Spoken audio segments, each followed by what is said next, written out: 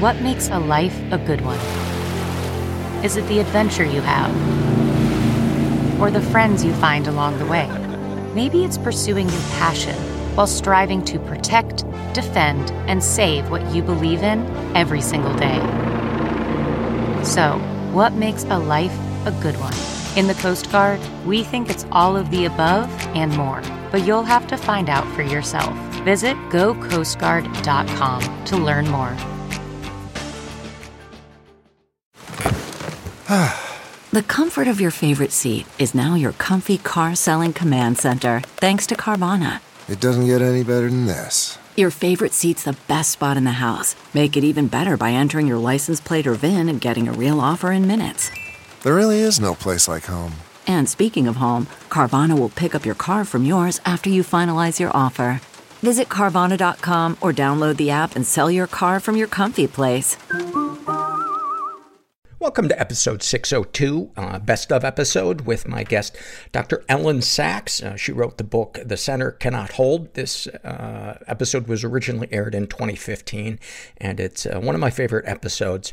And she really delves into her battles with schizophrenia and dispels a lot of myths. And if you've never read her book, it's a really great book. We are sponsored this week, as always, by BetterHelp Online Therapy.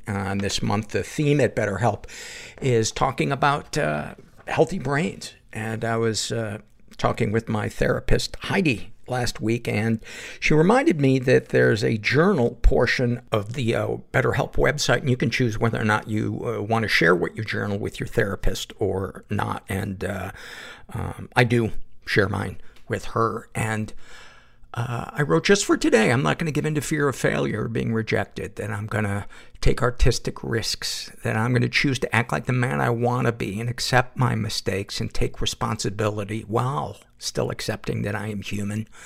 I'm going to choose to accept whatever the future holds, and I'm going to choose to see what is good in the world and in myself. And those things help me keep a healthy brain. And that's one of the reasons why I enjoy having a therapist, is that they kind of help me, when I start to drift off onto their shoulder, they help nudge me kind of back into it. And I'm a big fan of BetterHelp. BetterHelp is online therapy that offers video, phone, and even live chat-only therapy sessions, so you don't have to see anyone on camera if you don't want to.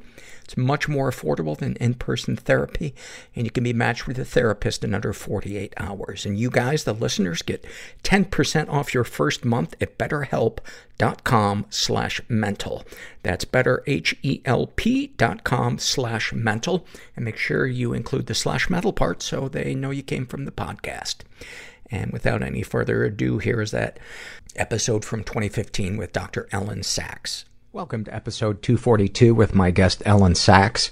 I'm Paul Gilmartin. This is the Mental Illness Happy Hour, a place for honesty about all the battles in our heads, from medically diagnosed conditions, past traumas, and sexual dysfunction, to everyday compulsive negative thinking. This show's not meant to be a substitute for professional mental counseling. I'm not a therapist. It's not a doctor's office. It's more like a waiting room that doesn't suck. The website for this show is mentalpod.com. Mentalpod is also the Twitter handle that you can follow me at. Please go check out our website. You can browse the forum. You can read blogs and guest blogs. You can support the show financially. You can fill out surveys that we read on the show. That helps us get to know you, and it just might help somebody who's reading the surveys to realize that their story's similar to yours and that they're not alone. And you might also read somebody's story and realize that you are not alone, because that's our goal here at doing the podcast, is to remind you that you're not alone. A couple of surveys here. This is from the Struggle in a Sentence survey. This was filled out by a woman who calls herself Fish, and the way she describes her depression, she writes, like being forced to be at a party and no one will let you leave even though they see how miserable you are. That is such a good one. That is such a good one. This is from a woman who calls herself a Yankee fan, 17, and about her anxiety. She writes, it feels simultaneously like a heart attack and like there is a giant gaping hole in my chest where my heart should be. And then this is a snapshot from Monica, whose issues are depression, ADD, anxiety, alcoholism, anorexia, trichotillomania, and it looks like codependency and anger issues. She writes, I recently wished there was an all-inclusive vacation destination getaway, like a yoga retreat, except for mental health. Then I realized I was fantasizing about rehab and how good that would feel. My God, somebody does what I've been doing. There's shame. You have boundary issues. I feel guilty for hating my mom. I will be high by 4 p.m. You feel helpless. I will be in hell by 4:15. Prison was not easy, but I deserved it. I think I'm just addicted to lying. I rubbed my body in mud and I laid in the swamp. Didn't move for 6 hours. I looked forward to and dreaded each meal at the same time. I think I desperately wanted to talk about it, but I didn't know how to start the conversation. And that's when I called the suicide hotline. A good Craigslist experience is if you are alive at the end of it. So that is when I first felt love. Like I first felt reaching out to the people and sharing with the other people.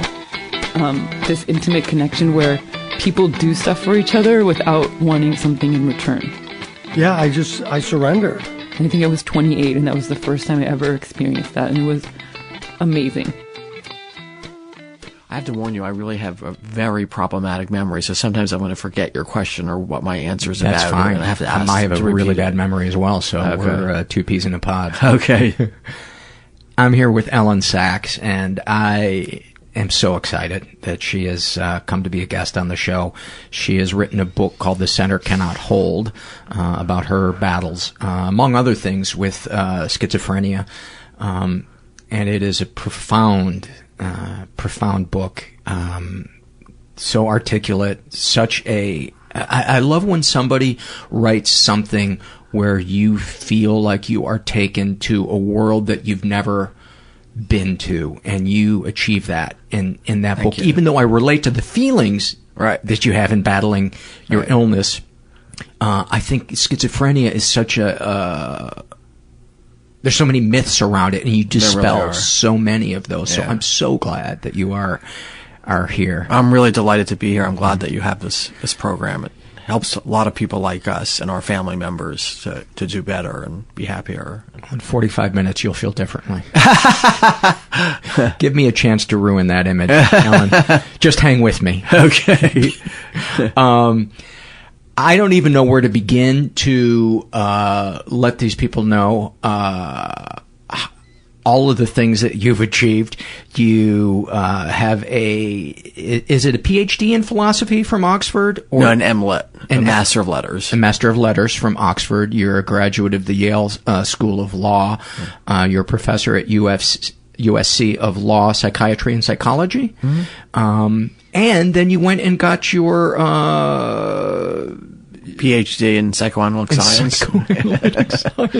And I just want to say on the behalf of the rest of us, you're making us look bad.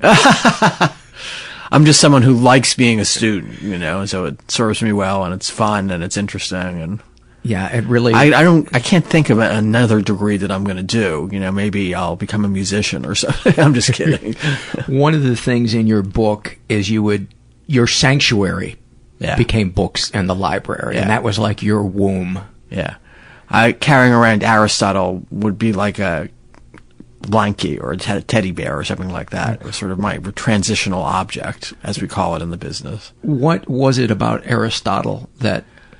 Oh, I just thought he was so smart and so interesting. And do you still feel that way? I do. Okay. I do. Although I haven't read him, in 20 years. But have you kept in touch with him? Yeah, sometimes I go to a seance and I'm just kidding. No, it's just so interesting and so important and so amazing that one person could have done everything that he did. And how timeless the things are. Yeah. Would it be fair to say that he was the first person that you felt like had a peek into your soul? Not really. No? Not really. No. At that time, I was fairly stable and not thinking... Well, I guess I did fall ill while I was studying Aristotle. Mm-hmm. No, it's a very interesting question. But I don't mean necessarily your illness. I just mean the feelings that all I think so. Have. I think so. I think I loved his Nicomachean Ethics and the Golden Mean, and I loved De Anima on the soul and the metaphysics. Mm-hmm. Some of this stuff is very dated and not valid anymore. Some of the science stuff, categorizations and so on and so forth. But so much of what he said is just so meaningful and so on point today. The observations about society and our place in it and how we view ourselves and our principles and our priorities. Yeah. Exactly. Where would be a good place to start with your story? You know what? Where I'd like to start first, and I apologize, I didn't bring a copy of your book in because I wanted to have you read. I actually have a copy. You do? I brought one. Would you read the prologue? Sure. If that's not too much to ask. Kind of long, but okay. Prologue. Actually, the book has been. There's an audio version of the book which I haven't looked at, but people say it's kind of cool, so I should listen to that at some point. Who read it? I don't know, but people say she was good. So. I hope so. Okay, prologue. It's 10 o'clock on a Friday night. I'm sitting with my 2 classmates in the Yale Law School library. They aren't too happy about being here. It's a weekend after all. There are plenty of other things that they could be doing. But I am determined that we hold our small group meeting. We have a memo assignment. We have to do it, have to finish it, have to produce it, have to. Wait a minute. No, wait. Memos or visitations, I announce. They make certain points. The point is on your head. Have you ever killed anyone? My study partners looked at me as if they or I had been splashed in the face with ice water. This is a joke, right? One asks one. What are you talking about, Ellen? Asks the other. Oh, the usual. Heaven and hell. Who's what? What's who? Hey, I say, leaping out of my chair. Let's go out on the roof.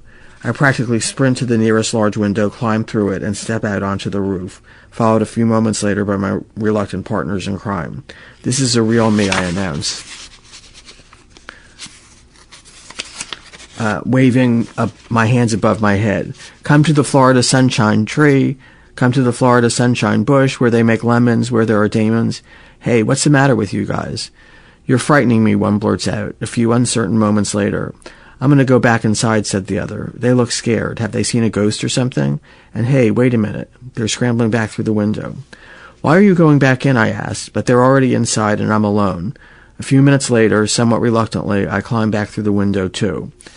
Once we're all seated around the table again, I carefully stack up textbooks into a small tower, then rearrange my note pages. Then I rearrange them again.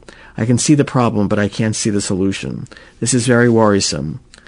I don't know, quote, I don't know if you're having the same experience of words jumping around the pages as I am, I say. I think someone's infiltrated my copies of the cases. We've got a case to joint. I don't believe in joints, but they do hold your body together. So that's an example of loose associations. Yeah. I glance up from my papers to see my 2 colleagues staring at me. I have to go, says one. Me too, says the other. They seem nervous as they hurriedly pack up their stuff and leave, with a vague promise about catching up with me later and working on the memo then. I hide in the stacks until well after midnight, sitting on the floor muttering to myself. It grows quiet. The lights are being turned off. Frightened of being locked in, I finally scurry out, ducking through the shadowy library so as not to be seen by any security people. It's dark outside. I don't like the way it feels to walk back to my dorm. And once there, I can't sleep anyway. My head is too full of noise, too full of lemons, and law memos I cannot write, and mass murders I will be responsible for. I cannot work. I cannot think. Going back to my room, I sit on my bed, moaning in fear and isolation. Do you want me to? No, you know, I think that's good enough. I mean, that just grabbed me when I read that. Yeah. I was like, it's a funny story. Rebel is his real name. He was a breech birth in Alabama. His mom named him Rebel.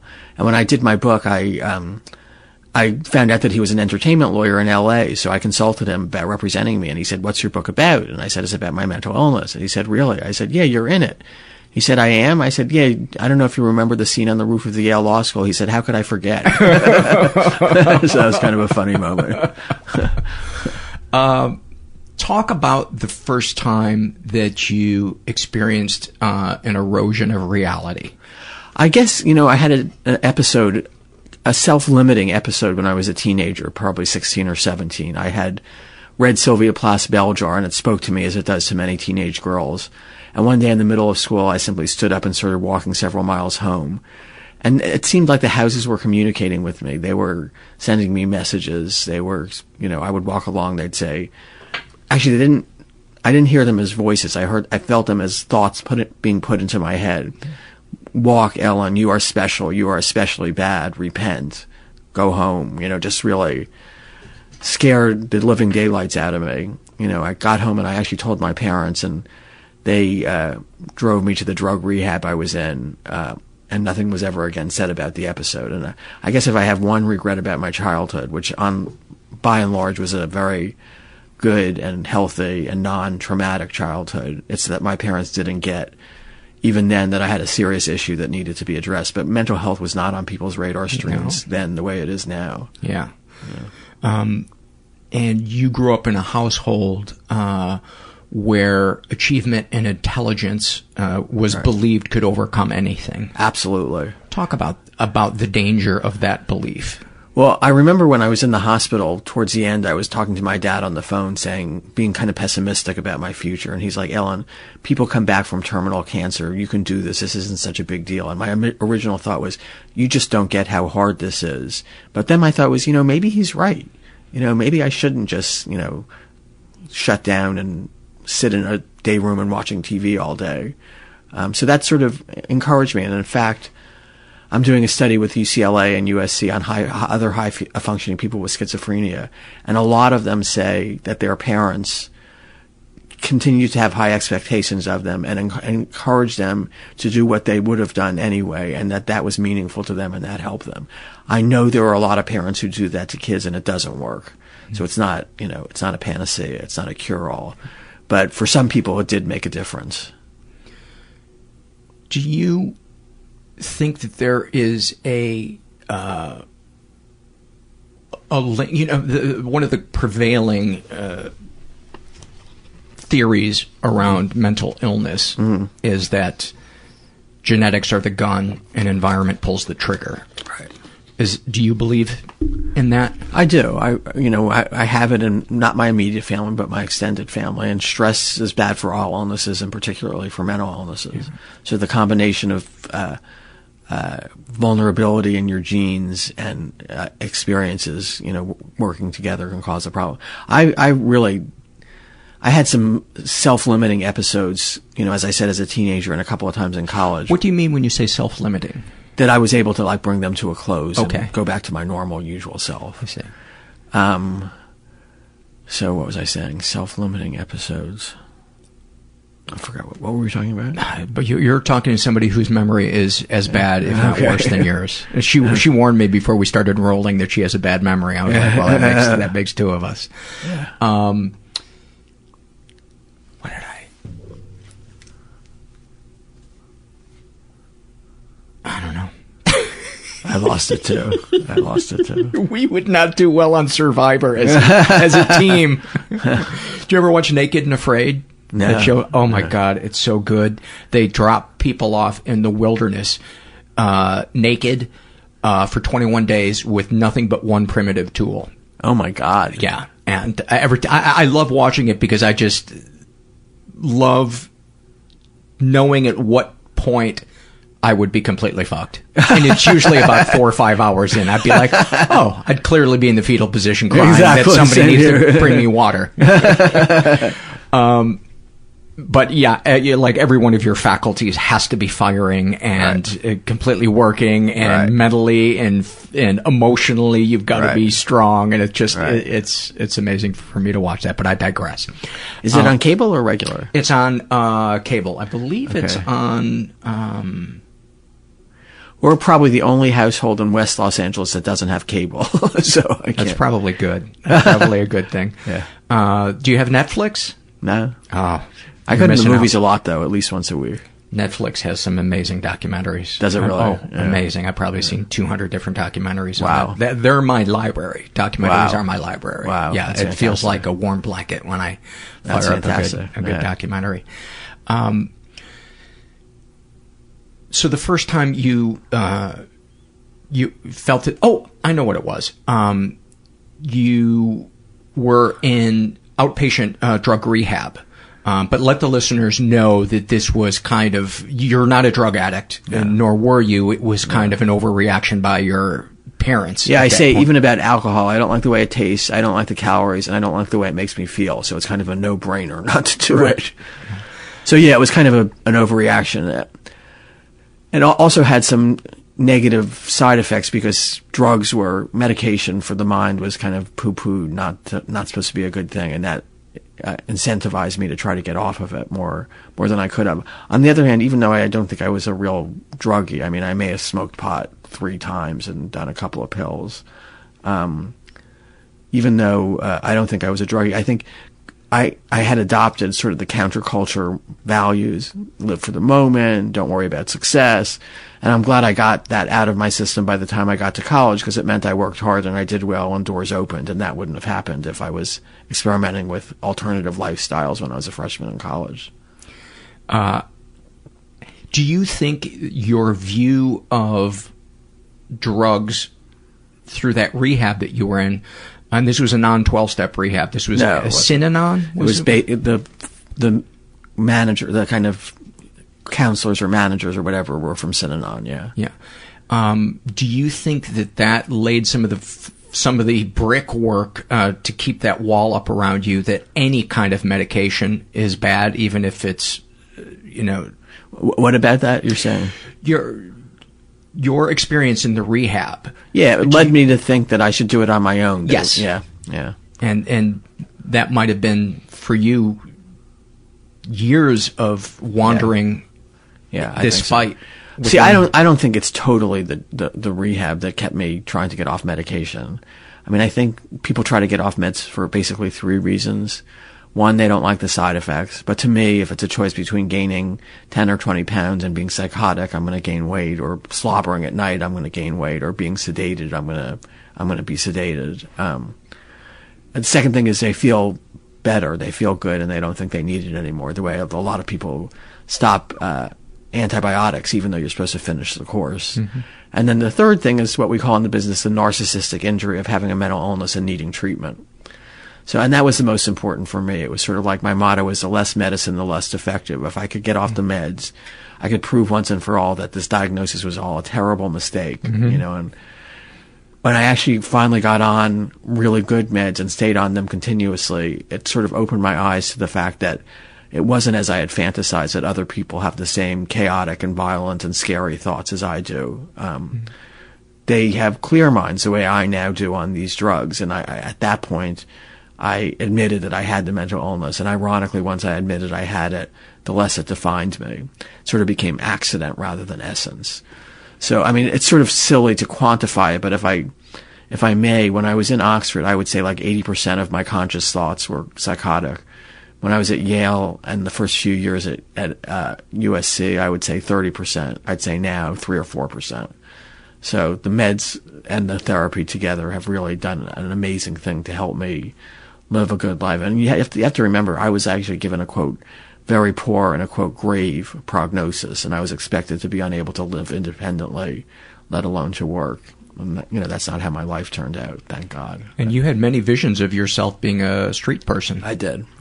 And talk about the time you looked in the mirror and you saw a street person. So it was my first hospitalization in Oxford, and I just hadn't paid attention to myself or what I looked like. And one day I just looked in the mirror, and it was like someone hit me over the head with a hammer. I saw someone with, dirty and matted hair and stained clothing and eyes simultaneously vacant and full of terror, and was a visage of a person on the back ward of a hospital for lunatics, and it scared the death out of me. It scared me to death. And I committed to doing as best I could to get out quickly and never come back. This would be my first, my last, my only hospitalization, and then of course 8 months later I was back. And I was hospitalized that time for 4 months. And then I did fine. I went back to my studies. I got a master's. I made friends. I think I had analysis with a Kleinian analyst 5 days a week, and I think that really interrupted what are called the malignant negative symptoms of schizophrenia, like apathy and withdrawal and inability to have friends, inability to function.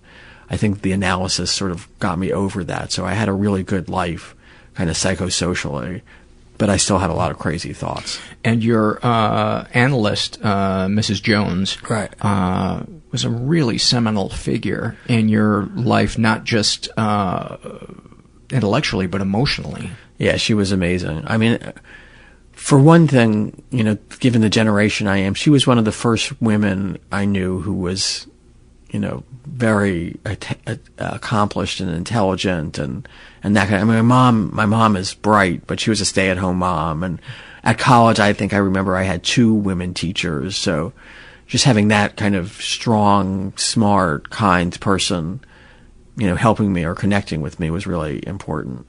Do you think she was part of the reason why you decided to pursue analysis on your own? Oh, for well? sure. Yeah. For sure. Yeah. Yeah. There's so many questions. Oh, the one thing I wanted to add, I think that there's a 4th thing about the meds. Okay. And I think it's a distrust of Big Pharma, because I know that interesting. For me, interesting. That's one of the things. I don't trust them, even though meds have saved my life and in many ways given me a life. And do you feel that way about meds for high blood pressure or diabetes? Or I think it depends on the company and it depends on the med. I know they're necessary, but I kind of believe in many ways it's a deal with the devil. Some of them are deals with the devil, and you don't know because often they hide what the truth is on side effects of things. There's certainly been some stories in the last 5 years of.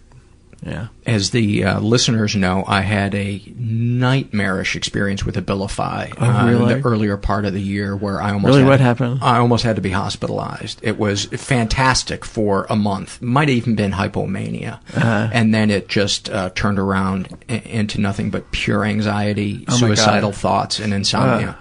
And it took about 2 months to get it out of my system and to recover. But as I began researching it, I began realizing all the things my doctor hadn't told me. Right. You know, that it could cause diabetes. It could do all of these other things. And I posted on Facebook, I'm having this terrible experience as anybody else. And the stories poured in of people having to be hospitalized from Abilify. Now, I tried Abilify once. It didn't hurt me, but it didn't help me at all. Yeah. It was just nothing for me. And that's the thing that I tell people when they say, you know, I'm thinking about going on meds. I say every person is different and their reaction to a med is different, and there's no hard and fast rules. It's trial and error. And so you are on meds yourself now? Yes, I'm on 3 other ones. What are you on? I'm on Lamictal, Celexa, and Buspar. Cool. Yeah. Well, I was on Lamictal briefly because I had a dirty EEG. I had spiking in my left temporal lobe, so it's a seizure drug as well as a mood stabilizer. Oh, is it? And my doctor's talking about doctors telling you things. My doctor said, well, you know, the drug has certain risks, and you know, skin rash you could die from. Yeah, I said, yeah, so you get a skin rash, all your skin falls off and you die. And he says, well, I wouldn't have put it exactly that way, but that's exactly right. And I guess that speaks to the seriousness of mental illness is that we're willing to roll the dice. But, you know, also, you know, keep in mind the fact that this happens to people at a frequency which there's a better chance probably of being hit by a bus and killed than it is of being the person that dies from that skin rash. Right.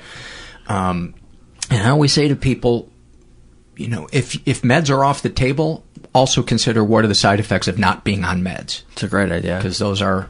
And what about therapy? Do the people you work with and you yourself value therapy? Oh, hugely. I always say that's the first place to go. Yeah. For me, meds are the last house on the block. I agree with that. Yeah. Therapy and support groups. Yeah. And diet, exercise, prayer, meditation. You know, those are all things that I have to do to just be normal, you know, or have a chance at normal.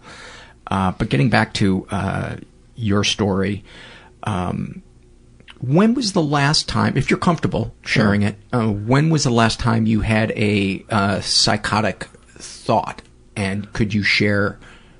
Well, what I like to say is my husband says psychosis is not like an on and off switch, but like a dimmer. Mm-hmm. And at the far end, I'll have a transient thought like, I think I've killed hundreds of thousands with my thoughts, and I'll recognize that it's my illness. Oh, Ellen, that's just your illness acting up. Pay it no mind. A little farther along the spectrum, say we have house guests. I love people, but I need time to myself as well, and that can tip me over, and I could go 3 or 4 days kind of in and out of psychotic states. And at the far end, I'm crouching in a corner, shaking, scared out of my wits, totally insane. That hasn't happened in 15 years. So yeah, no, I do get symptoms, most of which I recognize at this point. You know, I feel grateful that I have that amount of insight. I always had social insight. I always knew that this particular thought or that particular thought would appear crazy to people, and I didn't want to appear crazy, so I didn't say it out loud, and I stayed at home if I couldn't not say it out loud. So having that kind of social judgment let me to be able to function in a professional world, in a relational world, in a way that I wouldn't have been if I was just saying out loud all the things I said to my analyst. Yeah, there was a turning point in your recovery, as you share in the book, where you realized that psychoanalysis was beginning to work against you. That openness, which felt like freedom at the beginning, had kind of become a bit of a prison. Talk about that. Well, it became a bit of a prison in the hospital, right? My experience with my analyst was say whatever's on your mind, no matter how upsetting, scary, angry, anxiety producing or whatever that it is, or even trivial if you think it's trivial. Say all that out loud, and we can try to understand how your mind's working and what you're thinking. Well, when I was in Yale New Haven Hospital and I said stuff like that out loud, they restrained me. And it's a dilemma that patients face. You either say what you're thinking and feeling and there are consequences, or you don't. And there are also consequences of not getting help. So that's kind of a dilemma that a lot of us with psychiatric illness have. And I think that's why it's so important to find a therapist who's empathetic, because for me, being heard and empathized with was monumentally pivotal in my recovery. Talk about the arc of feeling heard and not shunned in your recovery. I felt my analysts heard me, cared about me. Mrs. Jones, Dr. White, Dr. Kaplan, all the analysts. I thought they cared about me and heard me and wanted to help me. What was the question? The arc of feeling heard. Yeah, so I actually, I came from a family that was not very psychologically minded. It was sort of like, well, if it's not nice to think or feel something, then you just don't do it. So there was no expression of anger, no expression of rage, no expression of fear. It's all very kind of on the surface. So actually to have someone who wants me to tell them exactly what I am thinking and feeling is really important. Probably, too. Well, it's terrifying, but it's also really empowering. Yeah. Once you realize that they're not getting up to send you out the door. Well, and I have to say, I so am grateful to my analysts over these years who sat with a certain amount of anxiety when I wasn't doing well and refrained from hospitalizing me out of deference to my wishes not to be hospitalized. It would have been so easy for them to do that, and it was risky not to, and they did it. And because some of the things that you said to them, share some of those if you're comfortable. Some of the things you would say out loud. I know verbatim you may not remember them exactly, but the gist of just I'm a bad person and I'm violent and I'm dangerous and I've killed people and I kill children and push people off roofs and that kind of thing. Just I never actually directly threatened anyone. I never said I'm going to do this to you, but occasionally I would say things like I could do something like this. And you've never harmed anybody. I've never harmed anybody. And that's the other myth about mental illness, is that mentally ill people are more dangerous than the rest of the population. Talk about It's that. Actually, substance abusers are the most dangerous, and teenage males are the most dangerous. I don't know exactly the statistics, but my understanding is that 4% of violent crime is committed by people with mental health disorders, which is not a very high percentage. More representation in that group for the kind of really extreme events like, the school shootings and stuff like that. But most people with mental health disorders are much likelier to be victimized than to be victimizer. And I think the stat is like 20 times likelier to be killed. I'm not positive about that, but it's It's kind of stunning. Whatever the number is stunning. And that's one of the big myths about mental health, especially schizophrenia, that are so damaging to people with the illness, because it doesn't feel good to think that people are thinking, oh my God, is this person going to hurt me? I actually, when my book came out, an administrator at the law school who I used to go to dinner with said, I'm glad I didn't know you had schizophrenia before we started going out to dinner. And I said, why? And she said, I never would have gone with you. So here's like a kind and smart and well-meaning person who's saying that she literally wouldn't have dinner with me in a public restaurant because I had schizophrenia. What did that feel like when you heard felt horrible. I felt glad that she felt free enough to say it, frank enough, free enough to be frank, but it felt terrible. The fact that she said that to you, though, to me, speaks of the fact that you changed somebody's mind. The fact that she felt free enough to say that to you, and that she was friends with you, right? Showed that you did some profound destigmatizing work. Maybe. Yeah. Now, that's how I see it. Yeah. Have you ever gotten in touch with any rage, if there is rage in there, about not feeling heard as a kid and having to kind of stuff this inner life? Well, I'm very good at stuffing it, so I'm not aware of the rage. Yeah. I mean, everybody's parents have limitations, and my mom was kind of dependent, my dad was kind of critical and stuff like that. But they were basically, in Winnicott's words, good enough parents. Yeah. I definitely, I have had a lot of bad health problems: mental health, cancer, subarachnoid hemorrhage. What was the last one? Subarachnoid hemorrhage, which is a kind of stroke, a hemorrhagic stroke, which like 50% people die of it within a day or two. Actually, they didn't even work me up because they said I was having an episode, which is one of the dangerous. Is this where you were bleeding from the spine? From the brain. Yeah, from the brain. Yeah. Yeah, no, it was, I was mentally ill, so I was just having an episode, and that happens all the time. Your life is a highlight reel. It is a 1 hour Sports Center highlight reel. There is no. Has anybody ever approached you about your life story being a movie? Yeah, that's in the works, but I can't really say very much about it now. Well, I'm definitely going to buy a ticket. Okay, then. Talk about the myths around schizophrenia. So I think the major myths are that people with schizophrenia are inordinately violent, that they can't live independently, that they can't work, that they can't have relationships or get married. It's sort of like a sentence to a bleak and painful life. You sit in a day room in a board and care and watch TV all day and smoke cigarettes, is kind of the myth. Or you're wildly violent and out of control. And both of those are myths. I mean, people say to me, we talked about the violence, but about being high functioning, that I'm unusual, I'm unique. And it's just not true. I'm doing a study with UCLA and USC. Did I say this already about the high functioning people? You did, but you didn't really elaborate on it. So basically, we've got 2 MDs, a JD, a PhD candidate, full-time teacher, full-time student, CEO of a not-for-profit.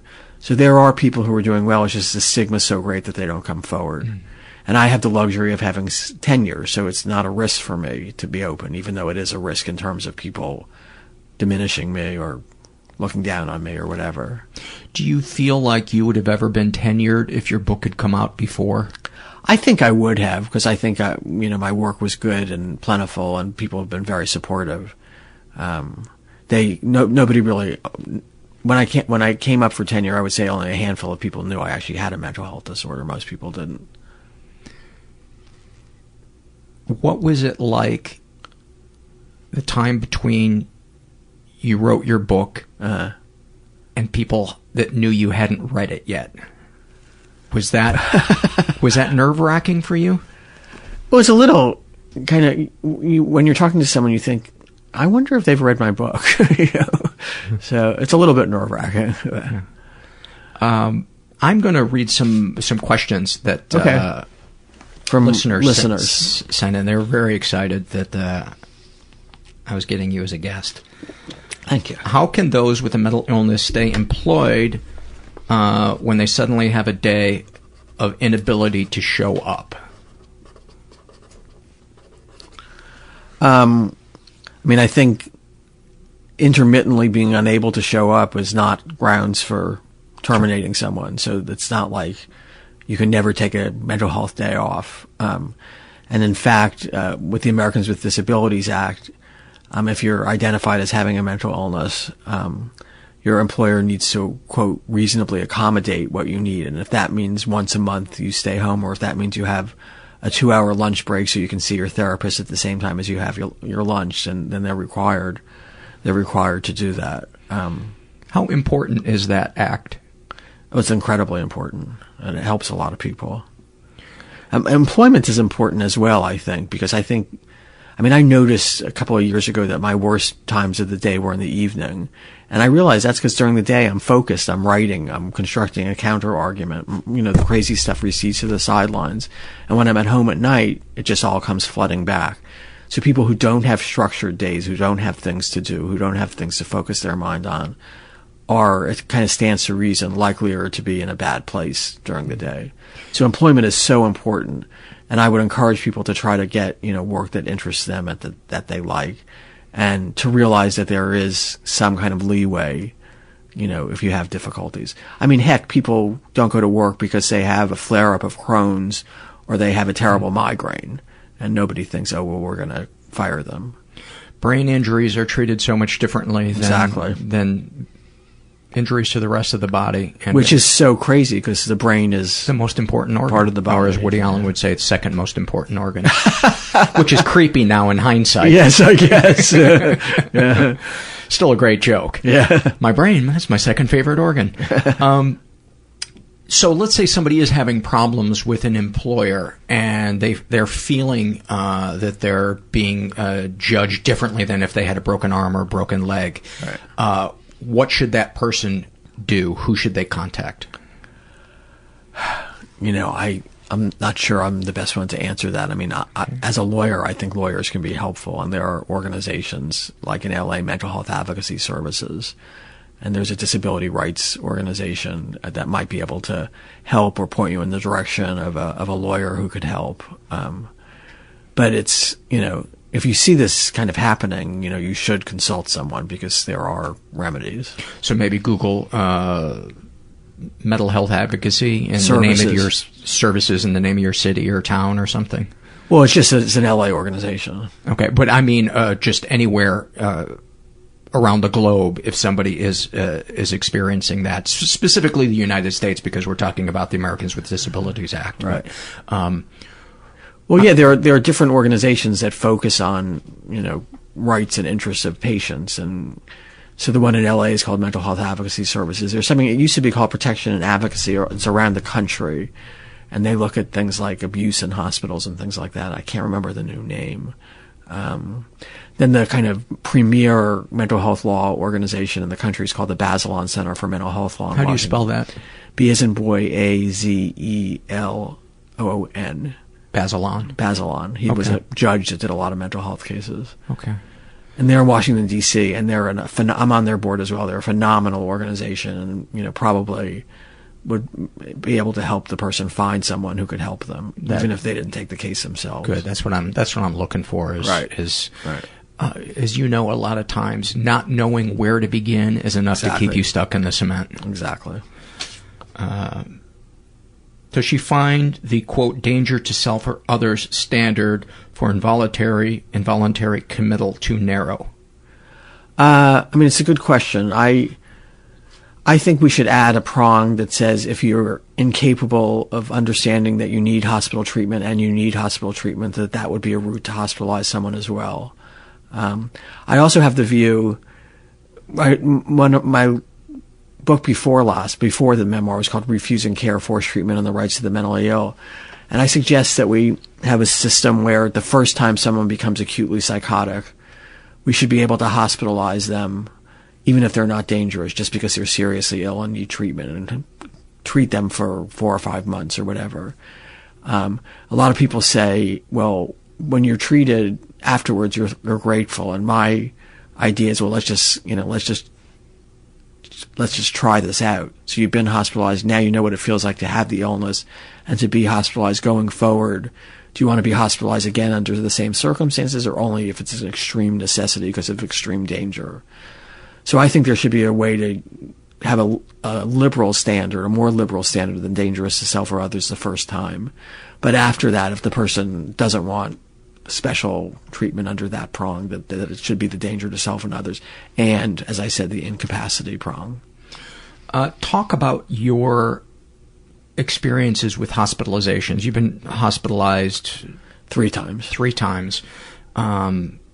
It's funny because I say I haven't been hospitalized since 82, 83 is my proudest accomplishment. And then I think, I've had cancer too. I would never say, 10 years, I haven't had a relapse in 10 years. I'm so proud.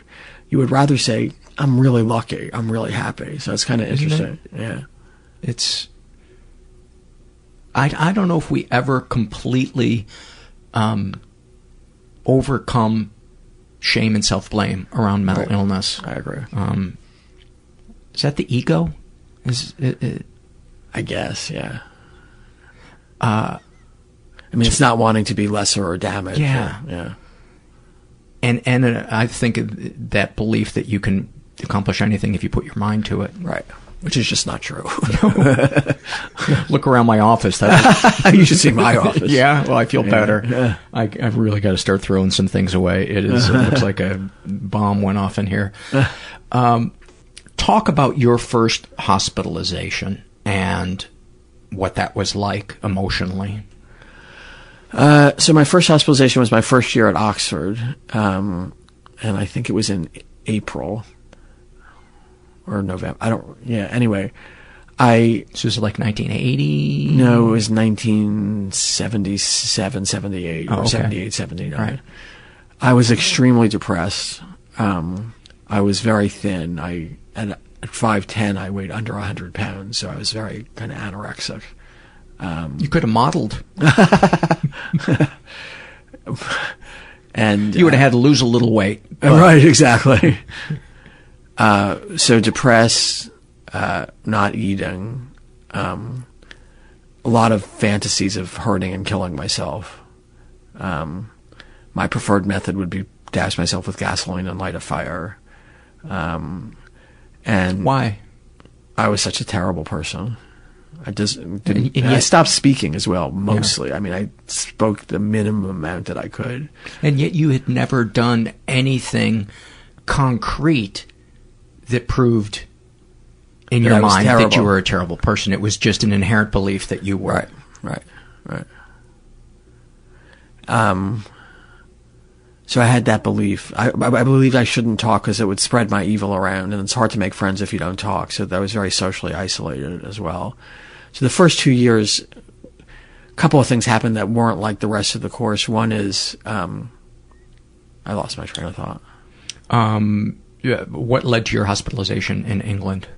So you believe you were evil, you would stop talking to people. I was very suicidal. Very suicidal. Right. I started injuring myself, and went to see my GP. Burning yourself. Right. Yeah. Went to see my GP, and he's like, "Well, let's get you to the psychiatric sector." So I remember actually, I didn't have a phone. We didn't have phones in our dorm room, so I was in the hallway making a phone call for the Warnford Hospital, and one of the scouts, the cleaning people, listened to me make the appointment, and I felt so ashamed.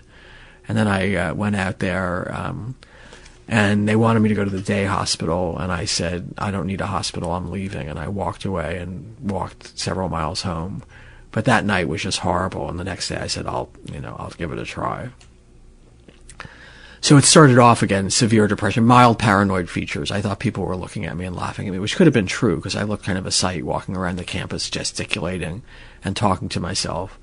And actually, it's sort of not that unusual in the literature to see that people who go on to develop schizophrenia start off looking like depression. Mm. So that's not an uncommon course. And they often coexist at the same time. Correct. Correct. Can untreated schizophrenia exacerbate depression? I would guess, yeah. I would guess. So you get hospitalized, and what is that experience like? The first hospitalization, I felt less scared, and I felt taken care of. It was not a terrible experience. I loved my doctor. decided, I saw myself in the mirror, decided I'm getting out of here as fast as I can, and used my best abilities to get out, never to come back. And then 8 months later I was back, and I was much sicker then as well. And the meds back then were pretty toxic, and the only meds they were giving me were antidepressants, because I was hiding my psychotic thoughts. Oh, you hadn't started taking Trilofan? Trilofan, yeah.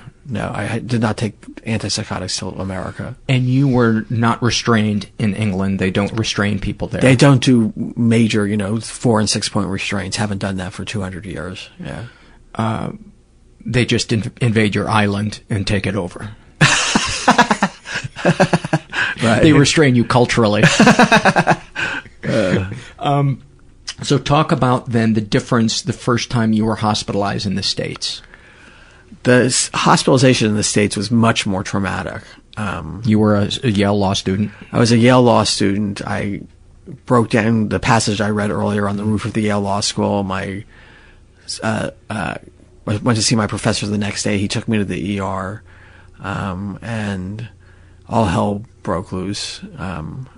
I had a telephone wire belt that I'd made on the roof of the law school the night before, and I was snapping it. And the guy said, you really can't do that. I really need to take this. I said, okay, but you can't have my 6-inch nail. And I pat my pocket. Not a smart thing to say. So the doctor comes in and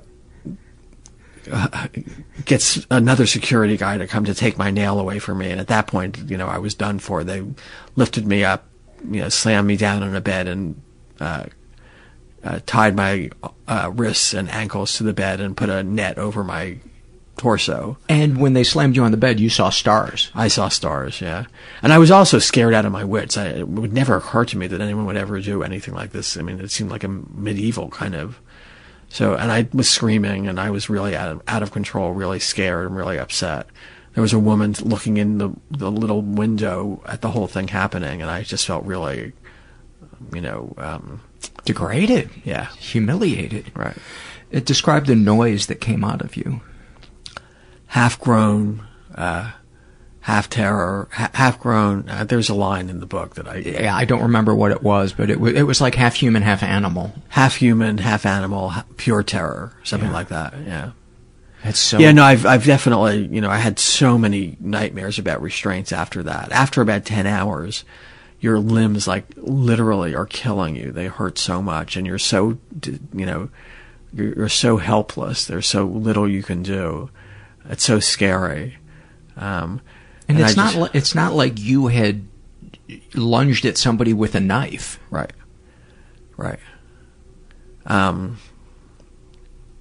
Lost what I was going to say. Well, I want you to talk about the use of restraint. So, and where you believe it has a place, if any, how it's overused. Just expound on the use of restraints.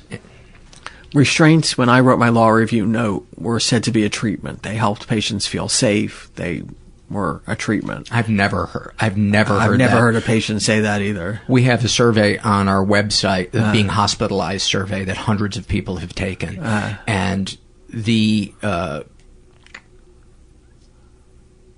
I forget what the word is that I'm looking for. The consistency of people's experience is, they're just so consistent. People tend to either have an experience where they believe that it saved their life, and they learn tools, or they swore that they would never show their inner life again because they would wind up in this horrible circumstances where they were degraded and they weren't seen, felt, or heard, which, as you and I know, is the touchstone for recovery. Right. So I didn't realize there was a group of people that actually feels good about having been restrained. Not about being restrained, about having been hospitalized. But nobody has ever said that they felt comforted by being restrained. Okay. It's always a traumatic experience. Right. According to the survey. And actually, so one thing is it help people feel safe? And the answer is probably no. You're probably scared out of your wits if people are doing this to you. The second is, well, maybe it keeps people safe, even if they don't feel it, that it protects people from injuring themselves. But my theory is there's a series of articles in the Hartford Courant probably the early 90s, inquiring about restraint deaths. And a Harvard statistician estimated, based on their data, that every week in this country, 1 to 3 people die of restraints. They aspirate their vomit, they have heart attacks, they strangle. So the question is, since we can protect people from themselves in other ways, like staff specialing them or sitting in a padded cell with them, are we actually saving lives or costing lives by using restraints? And I don't think it's very clear. I have an institute called the Sachs Institute for Mental Health Law Policy and Ethics, and we look at different issues every year, and our first year was on restraints. And a couple of people talked about their jurisdictions. Pennsylvania and Massachusetts underwent great restraint reduction efforts, and it was extremely successful. They got rid of most of restraints. They did not increase risks of violence or damage, did not cost more. I mean, to me, if we can do that, we should do it. And I would love if my institute had more resources to develop an intervention that can be shown to people across the country to help them reduce the use of restraints as well. So as somebody who has been restrained, how could the staff have reacted ideally in a situation where somebody like you, who wasn't of imminent danger to somebody else, although some might say, patting a nail in your pocket was certainly threatening. How should they have handled that situation ideally? Well, let me give an example. When I was at Oxford, I volunteered my last year there in the other psychiatric hospital, the one that I hadn't been in. And I was in the day unit, which is where patients came to do activities and things like that. And one day, one of the guys jumped another guy and started pounding him in the face. And staff and patients gathered around and pulled him off and brought him to another part of the ward and sat him down. And I was sitting with him, and 10 minutes later, a doctor came and said, John, you just can't do that. That's just not on. You can't do that here. I have to forbid you from doing that in the future. And then he walked away, and that was the end of it. And that guy didn't do it again. He didn't do it again, and it never would have happened that way in America. He would have been secluded or restrained or whatever. And query, is that a good thing? Yeah. So do you feel like we've talked about restraint enough? Was there anything else? I mean, I would, if I were a restraint czar and made the rules, I would say... What would that hat look like? What would that hat look like? Right. It'd have a buckle, that's for sure. For sure.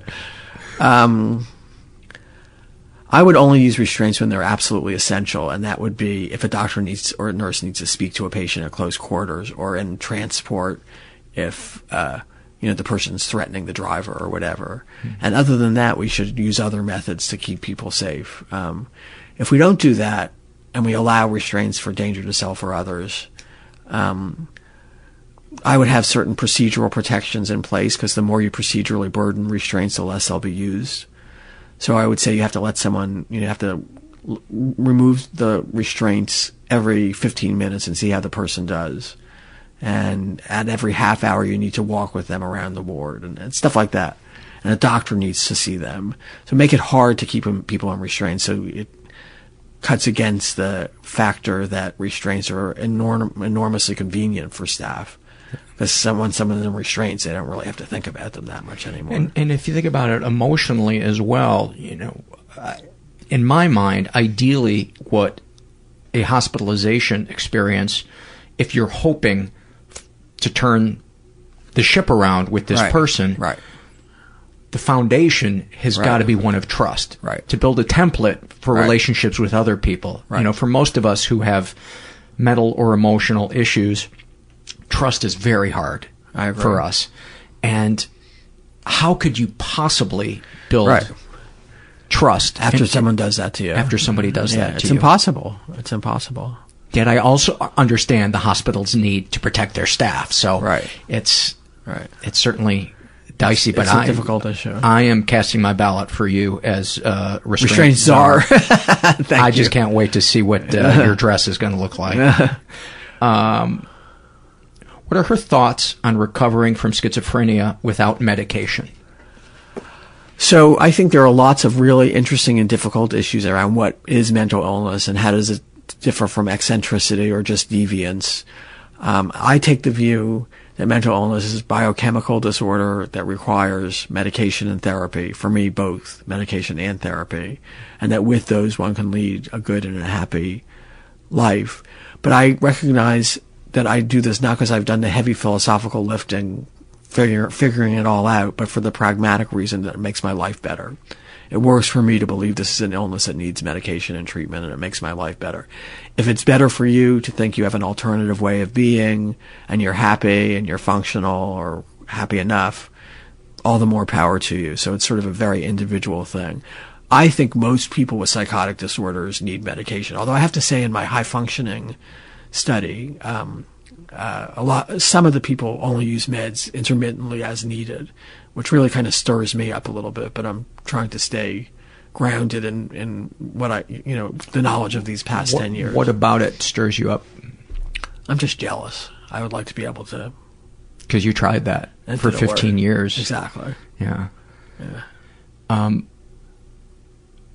The combination of medication and therapy, would it be fair to say that the therapy helps you cope with the stressors that bring about an episode? Or Absolutely. Okay. Talk about the stressors. Let me talk first about how analysis might help. Sure. So the first deals with stress. Stress is bad for any illness, especially mental illness. And addiction. Yeah. So getting to know what your stressors are and either learning how to confront them or manage them or avoid them is really important. Second, it fortifies an observing ego so that you can stand back and look what's in your mind and try to assess it and, make sense of it. Third, it's a safe place you can bring your violent and chaotic and scary thoughts. And it acts like kind of like a steam valve releasing steam. If you say it in the sessions, you don't have to say it in your outside life, which serves you well.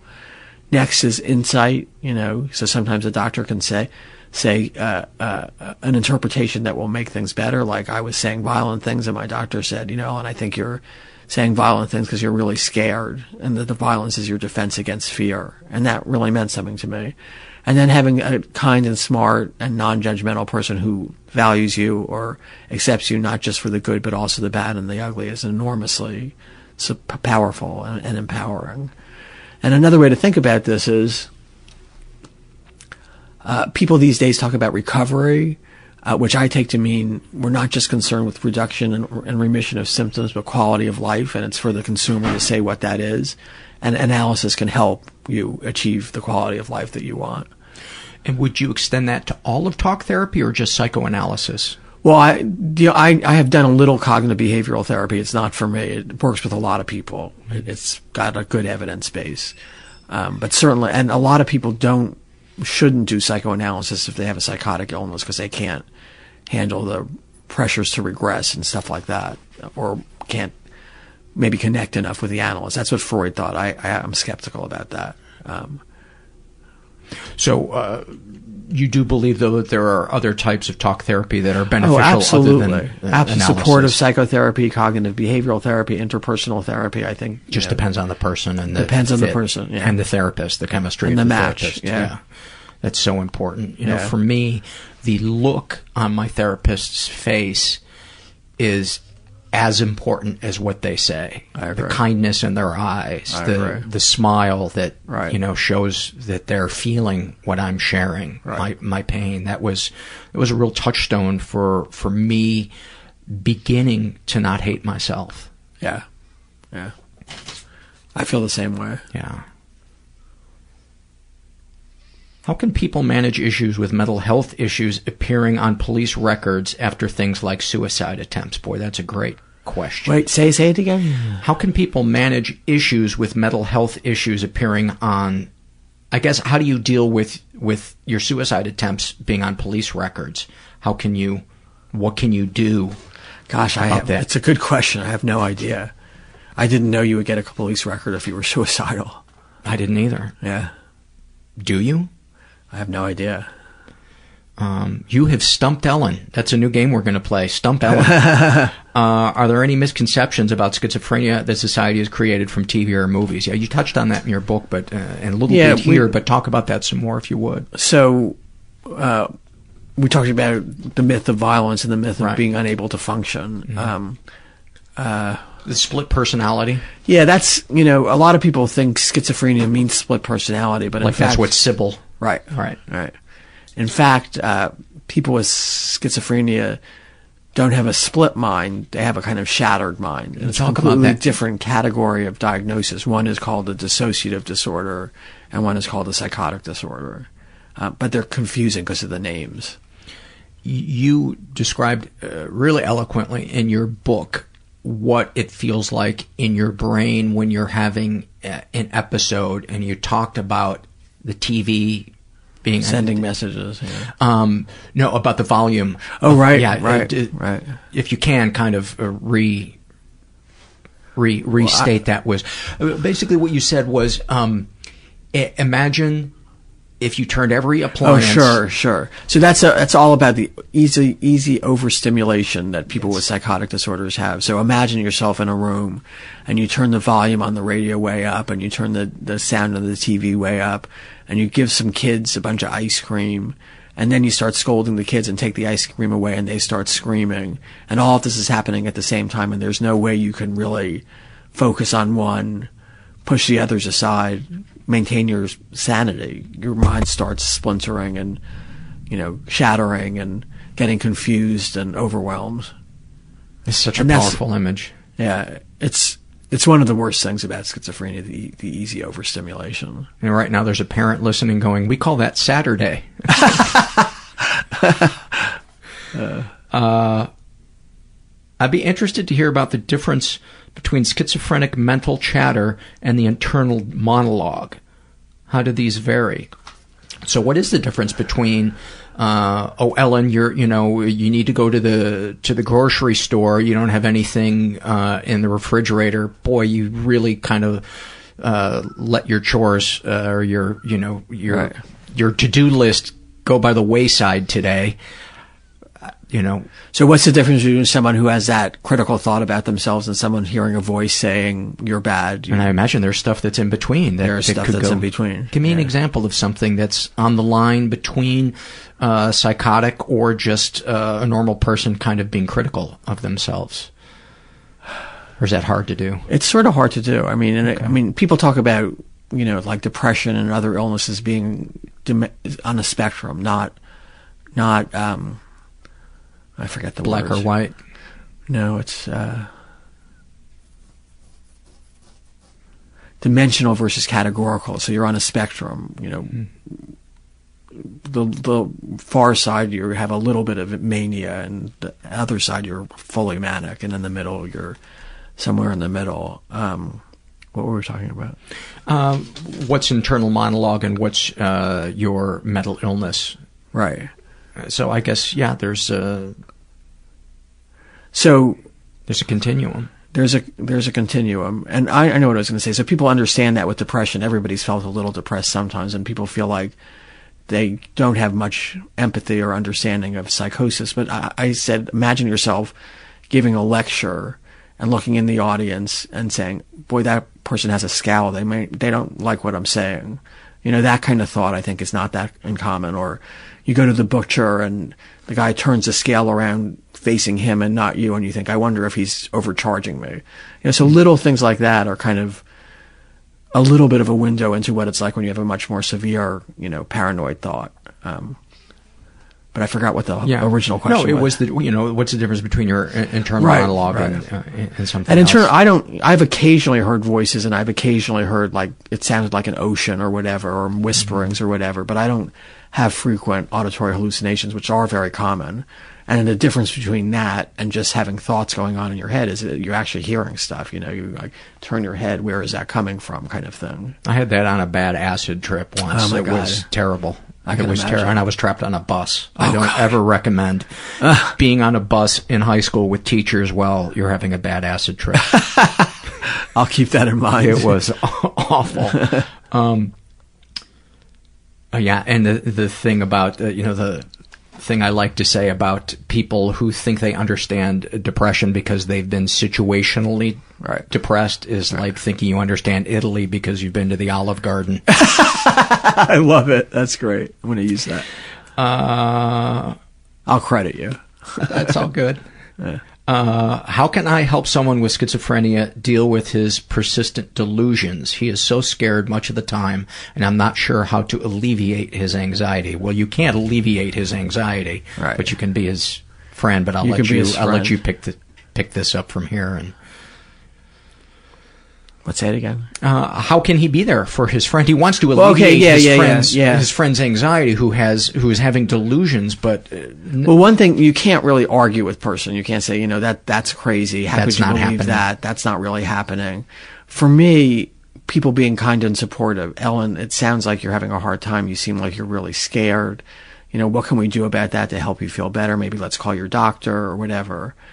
So them saying there is nobody on the roof right now with guns aimed at us, they shouldn't say that. You shouldn't say, how could you think that there's someone on the roof? I said, don't shame them. Shame them. But right. Can you assure them? Yeah, I think you can say, these things I know these are really real to you, but I don't think they're happening, and we can find out a way to help you feel that as well.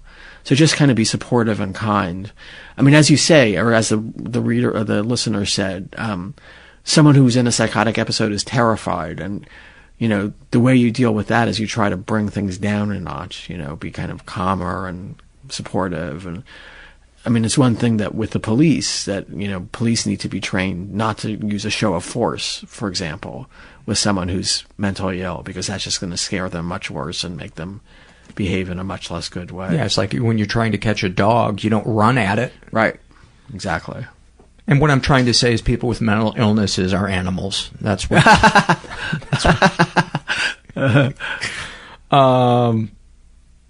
Has anyone who suffered from severe schizophrenia ever managed to lead a decent, functional life? Yeah. I think I think I'm an example, and the people in my studies are examples, and yeah. For a long time, schizophrenia was a blanket diagnosis for mental illness. Has this changed?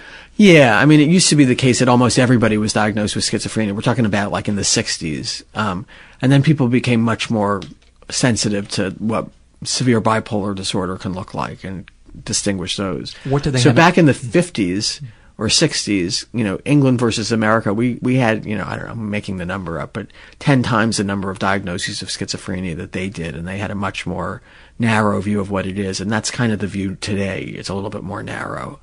So I think 1% of the population has it. Has schizophrenia. Yeah. What do they share in common?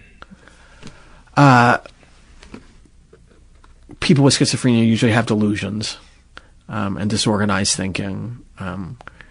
As I said, some people have negative symptoms, some people don't.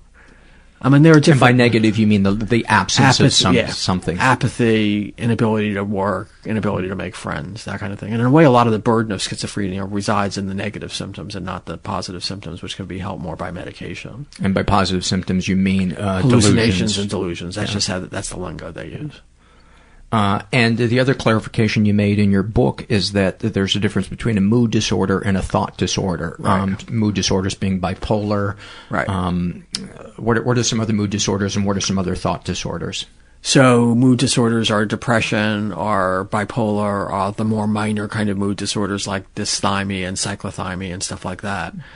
Thought disorders include schizophrenia, delusional disorder, which is a disorder where you have more realistic delusions, like the FBI is out to get me, and pretty high functioning otherwise.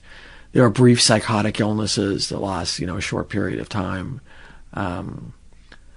So there's a range of thought or psychotic disorders and mood disorders. It gets complicated because there's something in the middle called schizoaffective, which involves both schizophrenia and mood symptoms. Mm-hmm. And there's a complicated criterion about when the psychosis occurs relative to the mood and stuff like that. I have a friend who's struggling with that right now, and he keeps wanting to go off his Seroquel, and then he gets paranoid. Yeah, and I know the drill. Yeah, it's heartbreaking. Yeah. Has anyone who suffered from? Oh, we read that one for a long time. Well, we read that one. I'm going to have to start checking these off. What's the difference between schizophrenia and paranoid schizophrenia? So people don't make those distinctions much anymore, but historically there's paranoid schizophrenia, there's catatonic schizophrenia. There's hebephrenic or disorganized schizophrenia, and then there's I forget what it's called, but it combines a bunch of the different ones. Chronic undifferentiated schizophrenia, and they have slightly different pictures. So paranoid involves paranoid delusions, like people are trying to hurt me, or beings in the sky are sending rays to my head, or whatever. Was that more what you experienced? Well, I do a combination of paranoid and disorganized, and so what that means is I have chronic undifferentiated because I have symptoms from both. You don't have the strength to commit to one? I'll have to work harder on that. I am so glad that you are a good audience, Ellen. I was so afraid that I was going to make a joke and I would get upset, or that you wouldn't get it, right? And because that happens quite a bit when I'm interviewing people. Sometimes they get so focused in on what they want to say, right, that they kind of. I actually have people when I give my talks. I kind of sprinkle jokes, funny events in the talks. People come up to me afterwards, psychiatrists say, do you really have a great sense of humor? Do you retain your sense of humor when you're acutely psychotic? And I'm like, no, of course not. I'm scared out of my wits. It's probably, when you're not ill, a good prognostic factor to be able to laugh. Oh, it's life-saving for me. That's one of the reasons I like support groups so much, is being able to laugh about the dark shit is hugely healing. I totally agree. How to separate the person from the brain? Who am I outside of my relative mental health or illness? It's kind of a broad question, but I think you talked about it a little earlier in our episode, being the watcher as opposed to I am my thoughts. Right. Talk about that. Say the sentence again. How to differentiate between the person and the brain. So, it's a really interesting question. The reason mental health is harder to accept even than certain physical disorders is because it seems to go to the heart of who you are. This is my personhood. This is who I am. And if you have a mental illness that says who you are is damaged, as opposed to a broken foot, you're totally a whole person. You have a broken foot. But if you have a mental health disorder, you're really damaged. And I forgot the question. Yeah, as you just said that, I was thinking it would be like if every time you showed a person on the news, all you showed was their foot. And we talked about how somebody's toes and this and That's that. That's a great analogy. And then you break your foot one day and it's you permanently have, one toe that sticks out the other way. Right. It's like, how would you not be like, oh my God, my foot's different. But I think, as I also said, that the less I fought against my illness, the smaller a part of who I am it became. Talk about that. How did you get to that place? I think that it happened through working through the narcissistic injury in therapy, and also getting on meds that really worked. You think it's possible you just had to have your teeth kicked in figuratively enough time? Possibly. To go, okay, this is... Although they now say today that length of untreated psychosis correlates with greater brain damage down the line.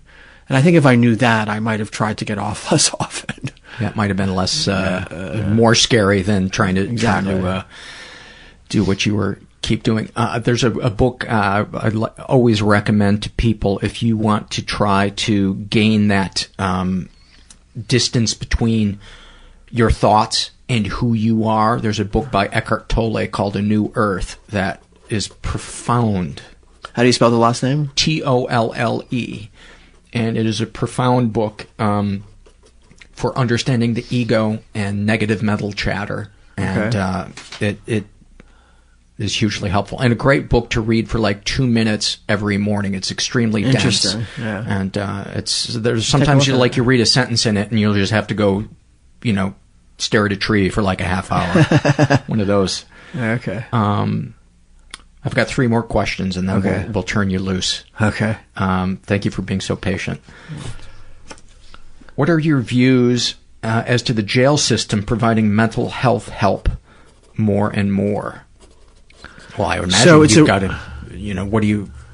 It's a great question. Our third year at the Institute, we looked at, quote, criminalization of mental illness, which is people ending up in jails and prisons instead of hospitals, and how we could reverse that. And the idea that the LA County Jail and Rikers Island, and I think a Chicago jail, are the 3 largest psychiatric facilities in the country is a scandal and a tragedy. And that's not the way it should be. People blame the lawyers on letting people out of hospitals, but it was really the society and not providing resources in the communities. So as an example, when I left Oxford in the early 80s, a town of 125,000, there were 43 group homes for psychiatric patients. I moved to New Haven, Connecticut, same 125,000, one halfway house. How on earth are people going to do well without resources? One neat thing that happened as a result of my symposium is that the director of mental health, Marv Southard, listening to Judge Steve Leifman from Miami, who's instituted a jail diversion program, is now on board and trying to do that in LA, and they're starting a court in Van Nuys.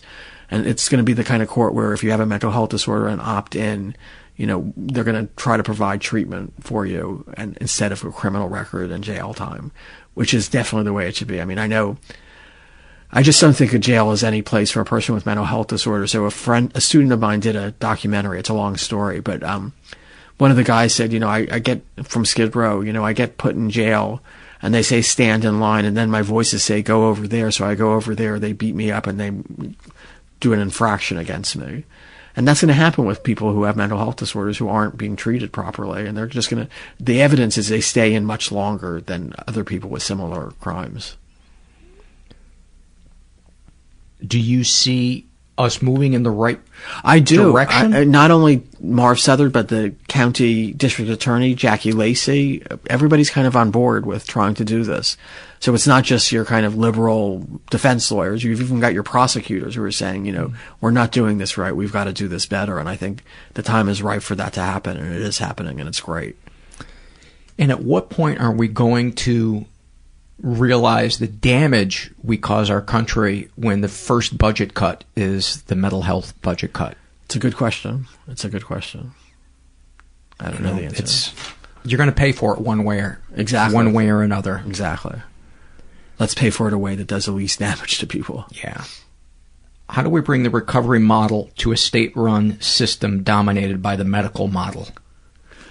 Well, it's sort of interesting because I think there's a lot of emphasis on recovery now, even in the kind of county system. A lot of places, talk that language. I used to think it was just kind of window dressing and didn't really mean much, but now I think it's really pretty powerful. And I assume by recovery model, this person means teaching coping skills for somebody to get out and lead a life, as opposed to you're just dependent on meds. Exactly. We're not going to try to nudge you to get back into society. Exactly. It sort of cuts both ways. It's both that you can have a lot, and also you should recognize that there are limitations, or could be limitations. And responsibility, too. That one of the things I've learned being a recovering addict and alcoholic is I need to have compassion for the sick person that I used to be before I knew there were tools, but now that I know there are tools, I have a responsibility to use them every day, not only for myself, but for those people around me that I failed. Right.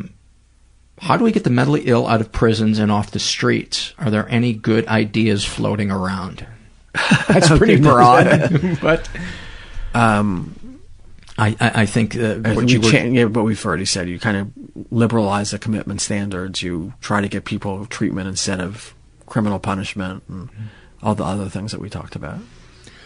Is there anything else that you would like to share with our listeners about schizophrenia, mental health, and the law? Just if you have someone in your life who has a significant mental illness, stay by them. Don't run away. Don't flee. Don't let them push you away. And try to be supportive and kind and not critical and blaming. And encourage people to get help. I mean, I think if you have a mental health disorder and you have a network of friends, family, treaters who are on your side, you just have a much greater likelihood of doing well than if you kind of just go solo and do the best you can. And I don't think you can ever go wrong giving somebody who's suffering a hug. I totally agree with that. Saying that you love them. I agree with that. Yeah. You're sorry that they're struggling. Exactly. And there is hope. There are things that you can do. We'll do this together. It sounds corny, but it does. But it makes it love. Yeah, I totally agree with that. Love is such a huge underutilized tool in so many circumstances, but especially in dealing with people who are struggling with something that we may have trouble wrapping our heads around. Right. And the other thing I would suggest too is don't forget to take care of yourself, because people that are struggling can burn your friendship out, and if you need to take a break, take that break. Just maybe say it in a loving way instead of saying, I'm sick of your bullshit. Right. Be like, I just need to go recharge my battery. I'm not abandoning you. I just need a little me time. Right. Makes sense.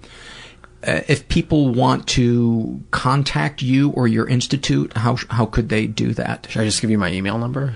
Are you comfortable with that? Sure. Okay. S as in Sam, A-K, S as in Sam, esaks@law.usc.edu. I can't promise I'll get back right away, but I will get back eventually. Ellen, I am just so happy that our paths crossed. I am as well, Paul. And thank you for writing such a great book. Appreciate it. Thanks for the shows you do. Many thanks to Ellen. I got so much.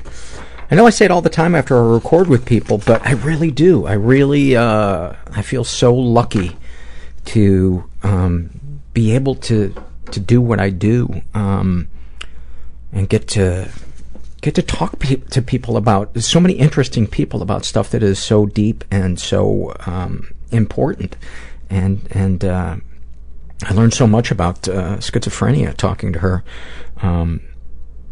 This episode is sponsored by When Breath Becomes Air.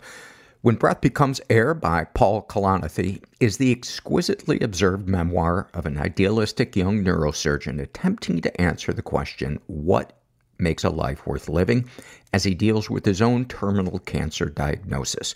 It's a stunning reminder to live while we are alive. A must-read for anyone in medicine from a doctor-turned-patient. For healthcare workers, expand your view on patient care and the fragile beauty of our mortal lives through Kalanithi's unforgettable words. Some of the questions Kalanithi wrestles with in this book include, what makes life worth living in the face of death? What do you do when the future flattens out into a perpetual present? When the future is no longer a ladder towards your goals in life?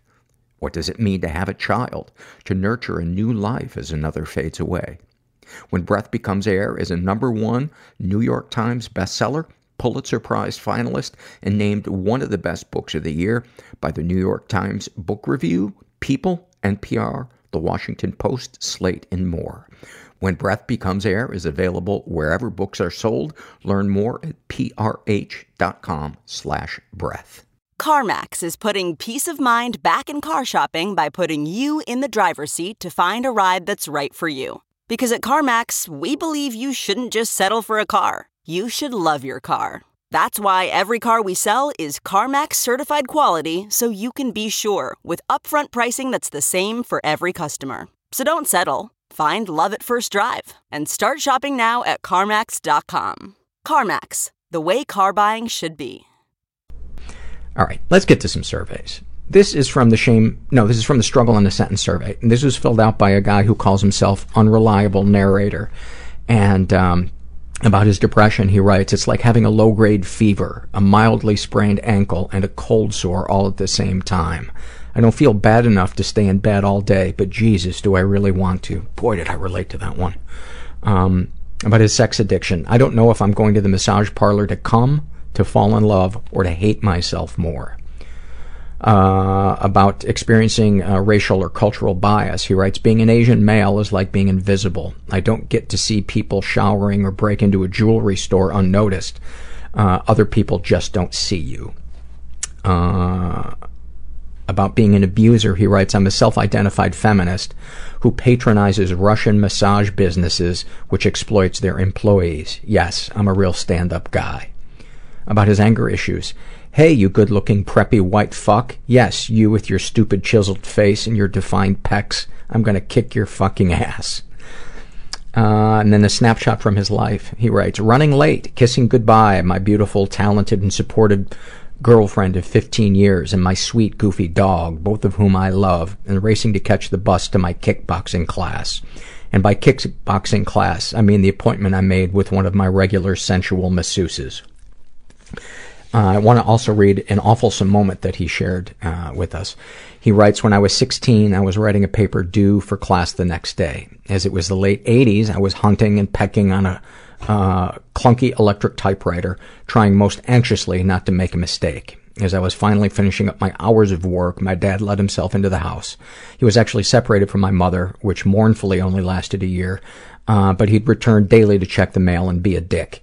I can't remember what set him off. Maybe the bills were too high. Maybe the AC was on. For years, he only spoke to or touched us kids to reprimand us for all our perceived wrongs. Whatever it was, he walked over to me cursing and slapped me on the back of the head.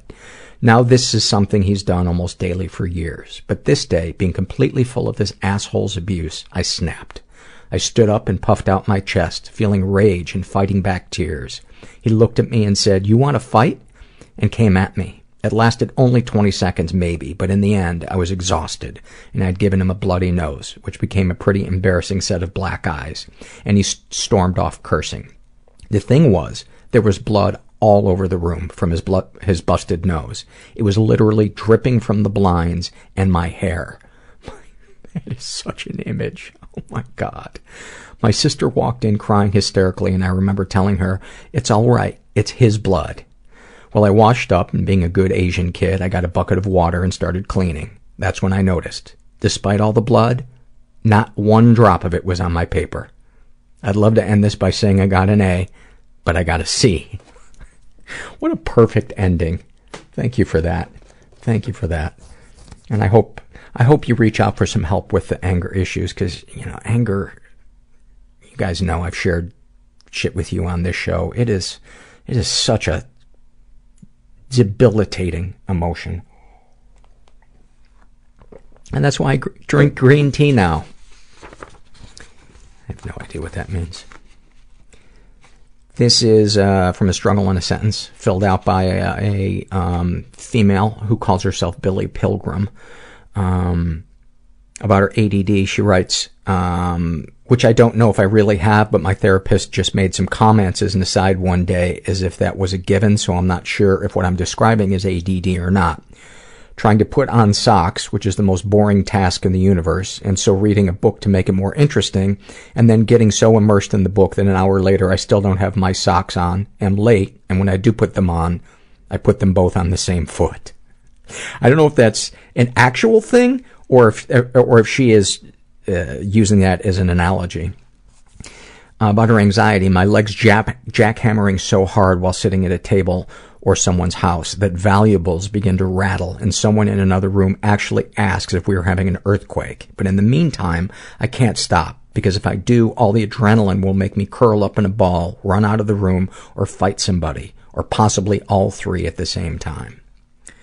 About her PTSD, like being hijacked into many vacations into your past bodies, like a seriously fucked up Being John Malkovich. But instead of that, at the glimpse of a father just jerking their kid by their arm, suddenly you find yourself stuck in your 7-year-old body, pulse racing, shaking, terrified, and crying. Sure, you are about to get your ass beat any second, even though your brain knows your dad has been dead for 20 years. About being a sex crime victim, she writes, having dissociated memories come back after 30 years, unbidden, is like having all these nasty relatives I didn't know I had show up at my apartment, one by one, each pausing to whisper another filthy family secret in my ear, except every story and picture is about my mother raping me from when I was a toddler until I hit puberty. About her anger issues. My anger issue is that I haven't been able to get angry at any of my father beating me, my mother raping me, or all the other shit. And yet I still feel like it's my fault, and that I'm the asshole for breaking off contact with my mom during these last few months while I deal with this shit. I have a ton of anger, but it is all directed at me, to the point where I have punched myself so hard that I have given myself a concussion. And then I wanted to read, and I'm so sorry that you've experienced these so many issues and with such intensity. And I want to read this snapshot from her life. She writes, I wake up, take antidepressants and anti-anxiety pills. Spend a half hour to 3 hours convincing myself to get out of bed. Then try to squeeze in time to pray and meditate. But if 3 hours,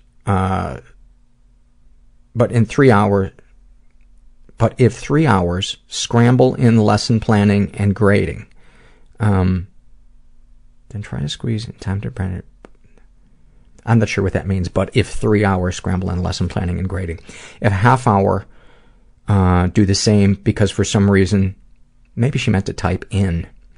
Do the same because for some reason I'm obsessed with the need to do my job perfectly and feel horrible guilt for anything less, and so beat myself up all day for the time it took me to get out of bed. Teach my college students all day, where somehow I put on a happy face and come off as engaged and funny and can mostly keep my shit together, except all the anxiety lately has made my brain like Swiss cheese. So I have absent-minded professor moments where I have to stop and ask students where we were in the lecture or discussion, and sometimes I struggle to recall basic names and facts that I have known for 20 years, which makes me more depressed.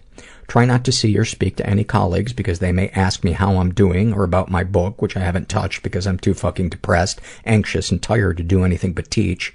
Take more anti-anxiety meds when I feel like I'm going to claw out of my own chest and legs are jackhammering 30 miles a minute. Get scraps of grading done. Wish myself dead at least once every half hour, even when class is going great. Best plan is killing myself in my office because the janitor is not emotionally attached to me, and so it wouldn't be that damaging of an experience for her to find me, except my therapist made me give her all my rope, so make note to go buy more rope, and then I lose the note. Go home exhausted around 10 p.m. after last lecture, pray, meditate, but not as long as I want to because I'm too fucking tired.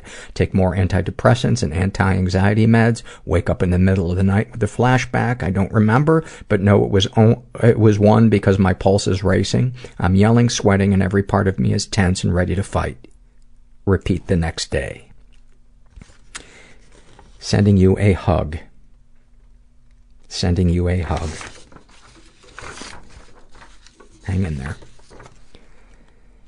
This is an awfulsome moment filled out by a woman who calls herself Damaged, but it's chill. She writes, my younger brother and I have always been best friends, and most people actually ask us if we're twins. We have the same sense of humor, confide everything in each other, and can instantly tell if the other is upset about something. We also both have ADHD, depression, and anxiety.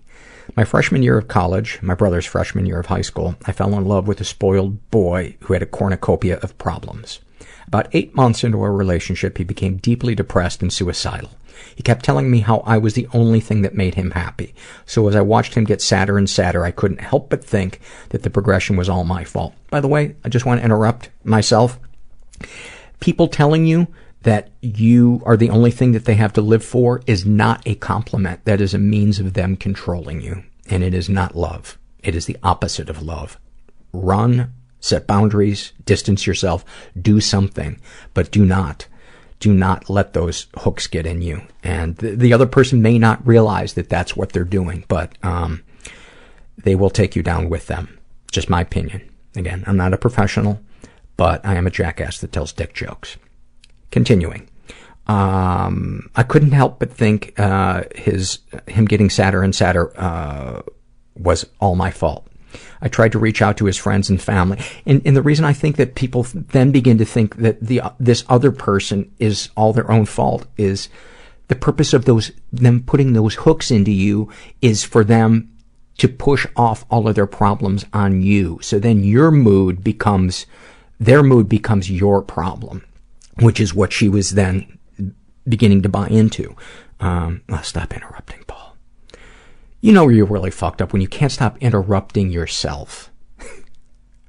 So as I watched him get sadder and sadder, I couldn't help but think that the progression was all my fault. I tried to reach out to his friends and family, but every time I did, he would lash out at me. He became very controlling. He wouldn't let me talk to his friends or see my friends and constantly accused me of cheating. I spent all weekend, every weekend with him. He went through my texts, my emails, and my Facebook messages and yelled at me for talking to boys who I was working with on a group project. If I ever started to cry, he would tell me how I was making him feel bad because he made me upset and wouldn't talk to me again until I apologized and consoled him. One night, I was on my way back to school on a ferry boat after visiting home when he called and told me that he was going to overdose on Oxy.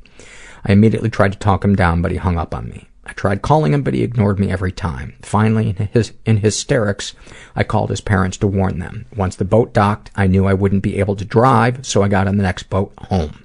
When I got home, I broke down and told my brother everything that had happened. He listened quietly, then after I was done, told me how just the week before, his suicidal girlfriend had taken a fistful of Vicodin while they were talking over Skype, and he had to convince her to call 911. We both started laughing because we just couldn't believe how equally fucked we are in this life.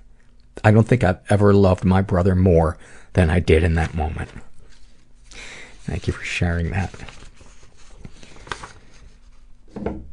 You know, it's like we cannot control the problems that we have in our life, the amount of problems that we have, but we can control how we react to them and who's around us, I think. It is so hot here in LA right now. It is 90 outside, and it's 10 o'clock at night. This is a Shame and Secret survey filled out by a guy who calls himself Done With This Life. He is in his 30s, raised in a stable and safe environment.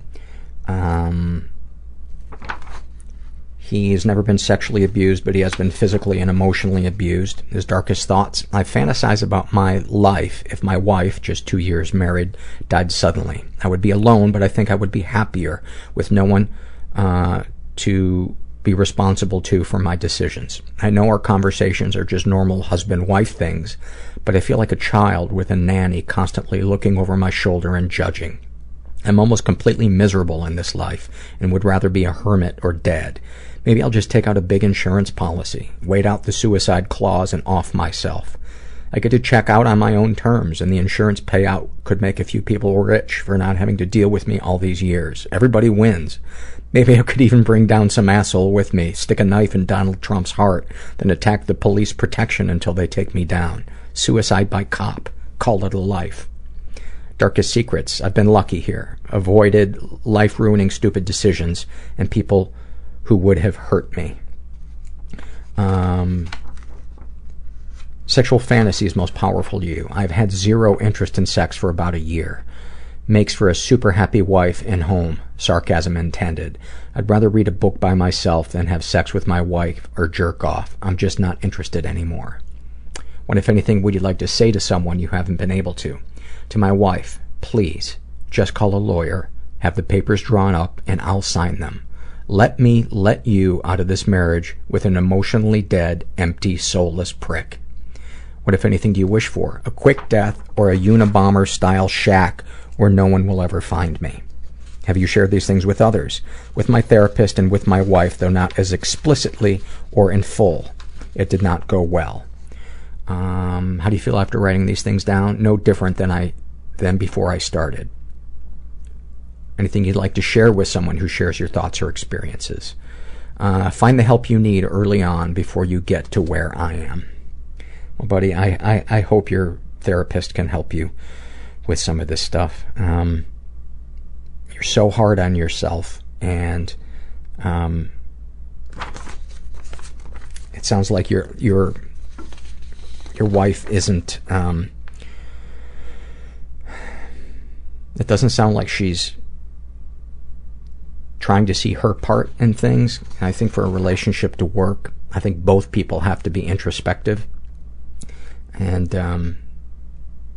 I don't think any relationship can survive and be healthy if only one person is working on their shit. Anyway, this is an awfulsome moment filled out by a guy who calls himself Ginsu. And he writes, a few years back, my mom's biological father died. He abandoned her early and never made any attempts to reconnect or meet me and my brother. Her brother said he wasn't going, but asked me if I'd go to the funeral with her for some kind of closure. So we hopped in our beat-up van and headed to Pigeon Forge, Tennessee, Dollywood. Our GPS led us to a beaten-down building hidden in tall grass and weeds. My mom was saying, is this it? This can't be it. Oh shit, I think this is it. A shirtless man in overalls, one strap fashionably undone, glared at us from the property while he held a goat on a rope. We started laughing so hard we had to sit outside and get it together so we didn't walk in giggling. The funeral service was bleak. The pastor obviously had never met him, and I think the mortician must have been the guy outside. Someone just gave him a MAC makeup kit, paid him with a fine goat, and let him powder and rouge my 6'5", 300-pound biological grandfather up like a sassy saloon whore. I looked in his guest book, and there was only one comment. He touch his kids, burn in hell. And touch was spelled T-U-T-C-H. His brothers, honest to God, dressed in jean shorts and cut-off NASCAR wrestling shirts, hauled the coffin out. Later, they lowered it into a grave, and I heard people laughing and screaming something. A group of mentally handicapped people on a day out had found a graveyard cat and were tickling it. A woman I'd never met came up to me and showed me her purse with an iron-on picture of a young man. She said, "You look just like my son. This is him," and gestured to her purse.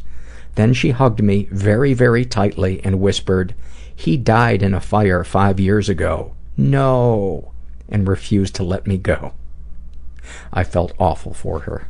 That is the most bizarre, awfulsome moment I have ever read. That's more bizarre than funny, but I had to read it, because that is like a David Lynch movie. Maybe it was the David Lynch funeral home. This is the Shame and Secret survey filled out by a woman who calls herself Casey without the Sunshine Band. She is gay. She is in her 20s, raised in a slightly dysfunctional environment. She was the victim of sexual abuse and never reported it. She's been physically and emotionally abused. Her darkest thoughts: I'm a liar. There is not a single thing about my life or me that I don't lie about, and I don't think I feel badly about it. Darkest secrets: I'm a liar. Nothing about me is real. Sexual fantasies most powerful to you: I don't think I have any, to be truly honest. What, if anything, would you like to say to someone you haven't been able to? To my girlfriend, I'd tell her everything I've ever lied about, because she's the only person I've ever truly loved and respected. But I won't, because I'm afraid of losing her. And you know, the reason I wanted to read this is because I want to say, you may be afraid of losing her, but you'll never, in my opinion, be able to truly connect to somebody if you're holding all those secrets. And so you're kind of fucked if you're not going to come clean with her and be, I wouldn't say fuck, that's too strong of a word, but you're missing out. You're missing out. What, if anything, do you wish for? To be a mom. If you are going to become a mom, I highly encourage you to go seek help for the pathological lying, because that is no child deserves to grow up in a household that is filled with lies. It's just so toxic. I hope that doesn't come across as preachy, but I just felt compelled to read that. And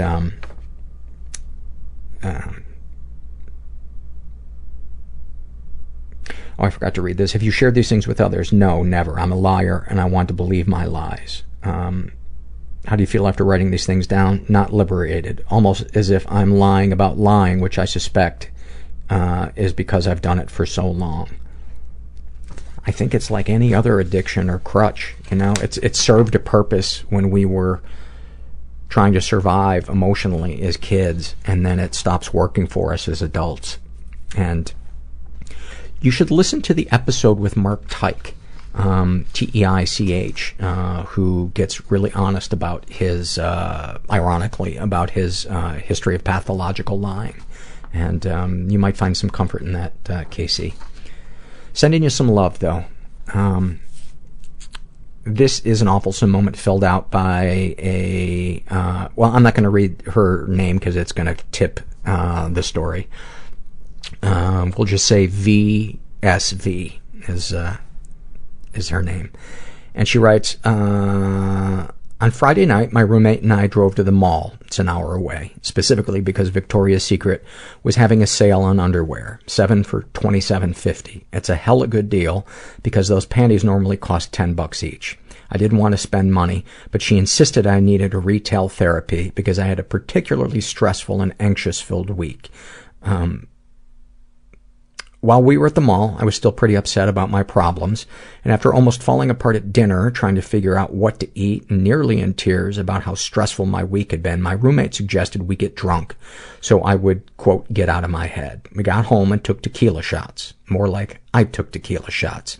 It was a House Hunters HGTV drinking game. We had to resort to taking half shots because it was like shot after shot. Around 10:30 p.m., I started to feel sick. She had way less to drink than I did because she wanted to make sure I wasn't going to get alcohol poisoning because I was so upset. She helped me upstairs. I put on my new pajama shirt, tossing the rest of my Victoria's Secret purchase on the floor, and got into bed. I knew I was going to be sick, so I immediately got back up and thankfully made it to the trash can. After I had vomited all over the trash can, I looked down and realized I had accidentally thrown all of my new underwear into the trash can that was now filled with vomit. There is no shortage of bodily fluids on the Awfulsome Moment surveys, and if some of you are grossed out by it, I apologize, but go fuck yourselves. This is another Awfulsome Moment, and this is filled out by a woman who calls herself Night Owl. She writes, when I was in high school, I was having some family issues. My mom divorced my dad, separated me from my brother and dad, and moved me out to the country, and then proceeded to leave me for days on end while she stayed at her boyfriend's home about 2 hours away. It was awesome because I could do anything I wanted, but I did tend to get lonely, scared, and didn't have a stable adult to go to when needed. Plus, I've since come to find out my mom has bipolar and is borderline/narcissistic, and so when she was around, it was awful. Anyways, I was going through a hard time. I didn't have anyone to talk to, so one day, while at school, I had a meltdown and couldn't stop crying. I was sent to my assigned school counselor, who met me, and I told her everything on my mind, sobbing and distraught. Somehow, the tables turned, and my counselor started talking to me about her problems and how she's going through a divorce with her husband. Before I know it, she begins to break down and cry, and I am handing her tissues from the tissue box she gave me when I first came in. Fantastic. And that woman should be hunted down and fired. This is from the Shame and Secret survey, filled out by a woman who calls herself Trying. And she is in her 40s, straight, raised in a pretty dysfunctional environment. She was the victim of sexual abuse and never reported it. One of them was being raped while she was a soldier. She's been physically abused and emotionally abused. She writes, mother was both physically and emotionally abusive. She was too busy wanting to be married than to deal with a child, and she took it out on me. Any positive experiences with your abusers? Not anymore. My mother passed away. Darkest thoughts? Killing, I guess. I don't have the conscience for it. Darkest secrets? I've only just began experiencing. I like to be controlled during sex. Sexual fantasies most powerful to you? I don't share my fantasy.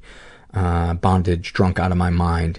Drunk and out of control is what makes it great. What would you like to say to somebody that you haven't been able to? Nothing. Nobody really knows me.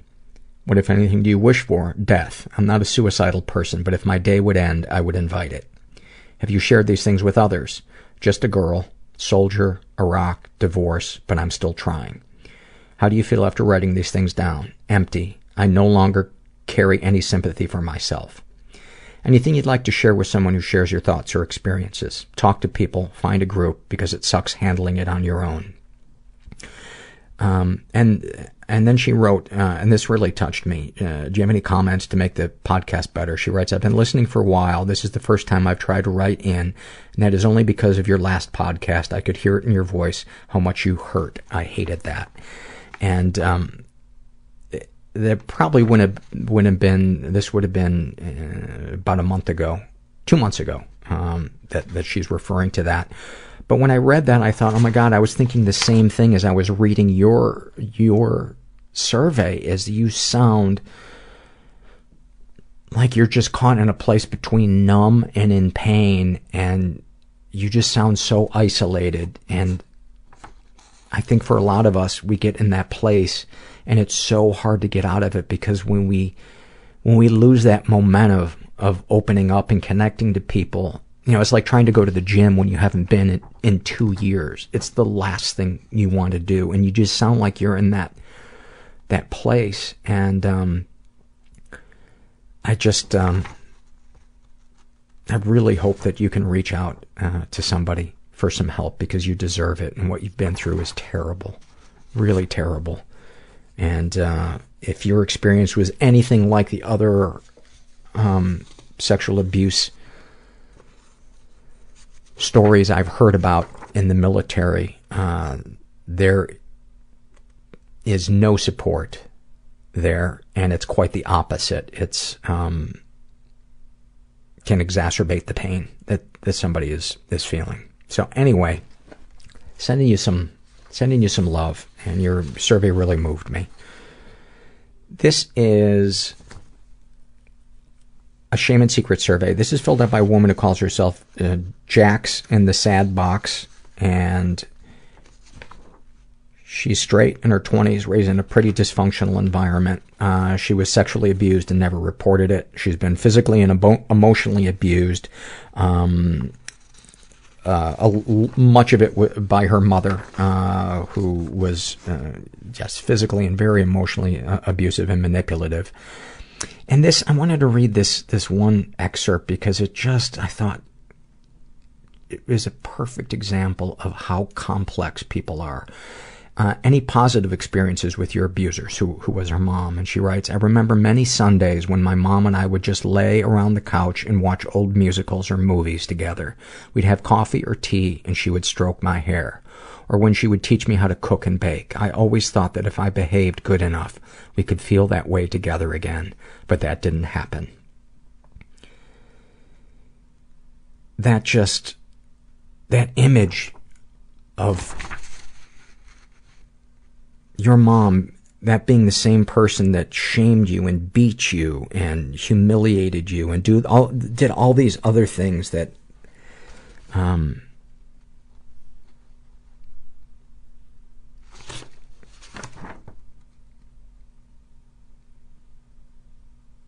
mean, no wonder it's so hard to recover from abuse with family members, because we do have good memories of them sometimes. Sometimes there are even more good memories than bad memories, but the bad memories are so confusing or awful that we can't hold both of those truths at the same time. And I just thought what you wrote was it just moved me. It just moved me so much. Darkest thoughts. I many times thought about my mother's death, maybe a random accident that would take her quickly. Sometimes I even thought about killing her in my dreams. I would always feel guilty wishing death on her, but I truly felt that that it was the only way I could ever break that tie and just feel peace for once. Darkest secrets. I worked for a while as a phone sex operator. I enjoyed it for a while because I was never seen by anyone, but it gave me a sense of being wanted and desired. And for someone who feels completely ugly and repulsive, that was addicting. I stopped doing it when I came across some abusive guys in the chat rooms who got angry that they were paying to talk to me and threatened me over the phone and called me names. A few years ago, I had a relationship with an older guy. He was sort of a celebrity around town, and he was a high-ranking firefighter. He was 12 to 13 years older than I was. We would talk on the phone, and it eventually led to a physical relationship. It was so surreal that the hot guy that was on TV sometimes wanted me on some level, but when I told him I was falling in love with him, he said I was confused and that our relationship was strictly a friends with benefits thing, and that I shouldn't put my emotions into the sex. Then I found out he wasn't separated from his wife after all and was still with her. I stopped responding to his messages and calls after that. I can't believe I was so stupid to believe him, and I felt used and disgusted with myself. I feel so ashamed at the things I did in the past to feel some form or what I thought was love from someone. I don't know if I have ever heard of an instance of somebody having an affair and saying that they're in the process of getting a separation or a divorce and it's just a matter of time, and that person follow through on it. I don't know if I've ever heard that. It's just a warning to anybody out there who's being told that. What, if anything, would you like to say to someone you haven't been able to? I would tell my mom that she has to respect my boundaries and get out of my life forever. I want to shout at everyone who thinks she's such a good and amazing mother that no, she's not. She's a narcissist and manipulative and abusive, and she will never understand the kind of unconditional love that some moms do give to their children. You are not a mom, you are a bitch, and I will never let you control me again. And the funny thing is telling somebody that they have to respect your boundaries almost never works. Giving them consequences for disrespecting your boundaries is the only thing that abusive people understand, or clueless people understand. Have you shared these things with others? I have shared these feelings with very close friends after I spent time at the mental hospital after my suicide attempt. I'm so fortunate to have some friends who have been so supportive of me when they finally found out how I've been feeling and the truth of how I grew up. I also got support from distant family members after my suicide attempt. They said they always felt like something was off with the way my mom treated me, and though I could or should be mad that no one did anything about it, I'm grateful for the support they gave me now. When I told them about how, after I came back from the hospital from my suicide attempt, my mom told me I was a disappointment, and ever since then has given me the silent treatment and cold shoulder again, they always made sure to tell me that I'm on the right path and she's the one that's wrong in her treatment of me. I know this, but it feels good that others see it now too. It makes me feel less alone. How do you feel after writing these things down? I feel like a little weight has been lifted off my shoulders. Hell, even now a few minutes ago, my mom decided to come over to my house, slam my doors to come inside, and yell at me over something stupid. After seeing everything that I wrote down, I feel more and more along the lines of fuck her, because though damaged I may be, I can be at peace knowing I never harmed anyone. I can look back at all of this and know I didn't deserve it, but I'm also not going to let it control me anymore. Good for you. Good for you. You can do it. You can do it.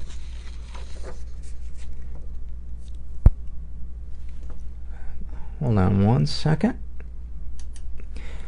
This is an awfulsome moment. This is filled out by a gender fluid person who calls themselves LH, and they write, when I was 18, I, upon many other occasions, was driving under the influence. I was tipsy or drunk at the time. I'm 25 now, and this was my first DUI. I had my best friend at the time and my passenger, and 2 other BFs in my back seat. It was a blizzard outside, and we had just left a party. Instead of turning right to head home, I turned left and started up a mountain with music blasting.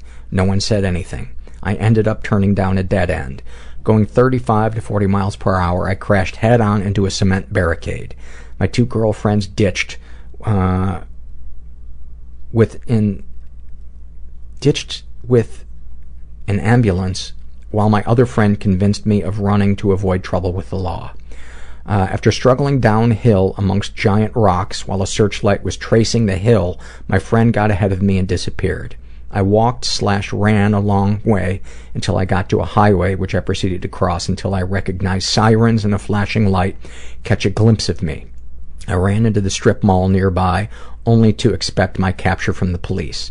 Since I had just escaped an almost fatal car accident and was only wearing a thin jacket and had just completed a few mile distance on foot, the officer asked me if I wanted to go to the hospital or jail. I replied hospital. They took me to the hospital to have x-rays and blood work done, and while I was there, one of the nurses was asking me questions and noticed something stuck in the back of my hair. I reached my hands to the back of my head and started tugging at an object stuck in it.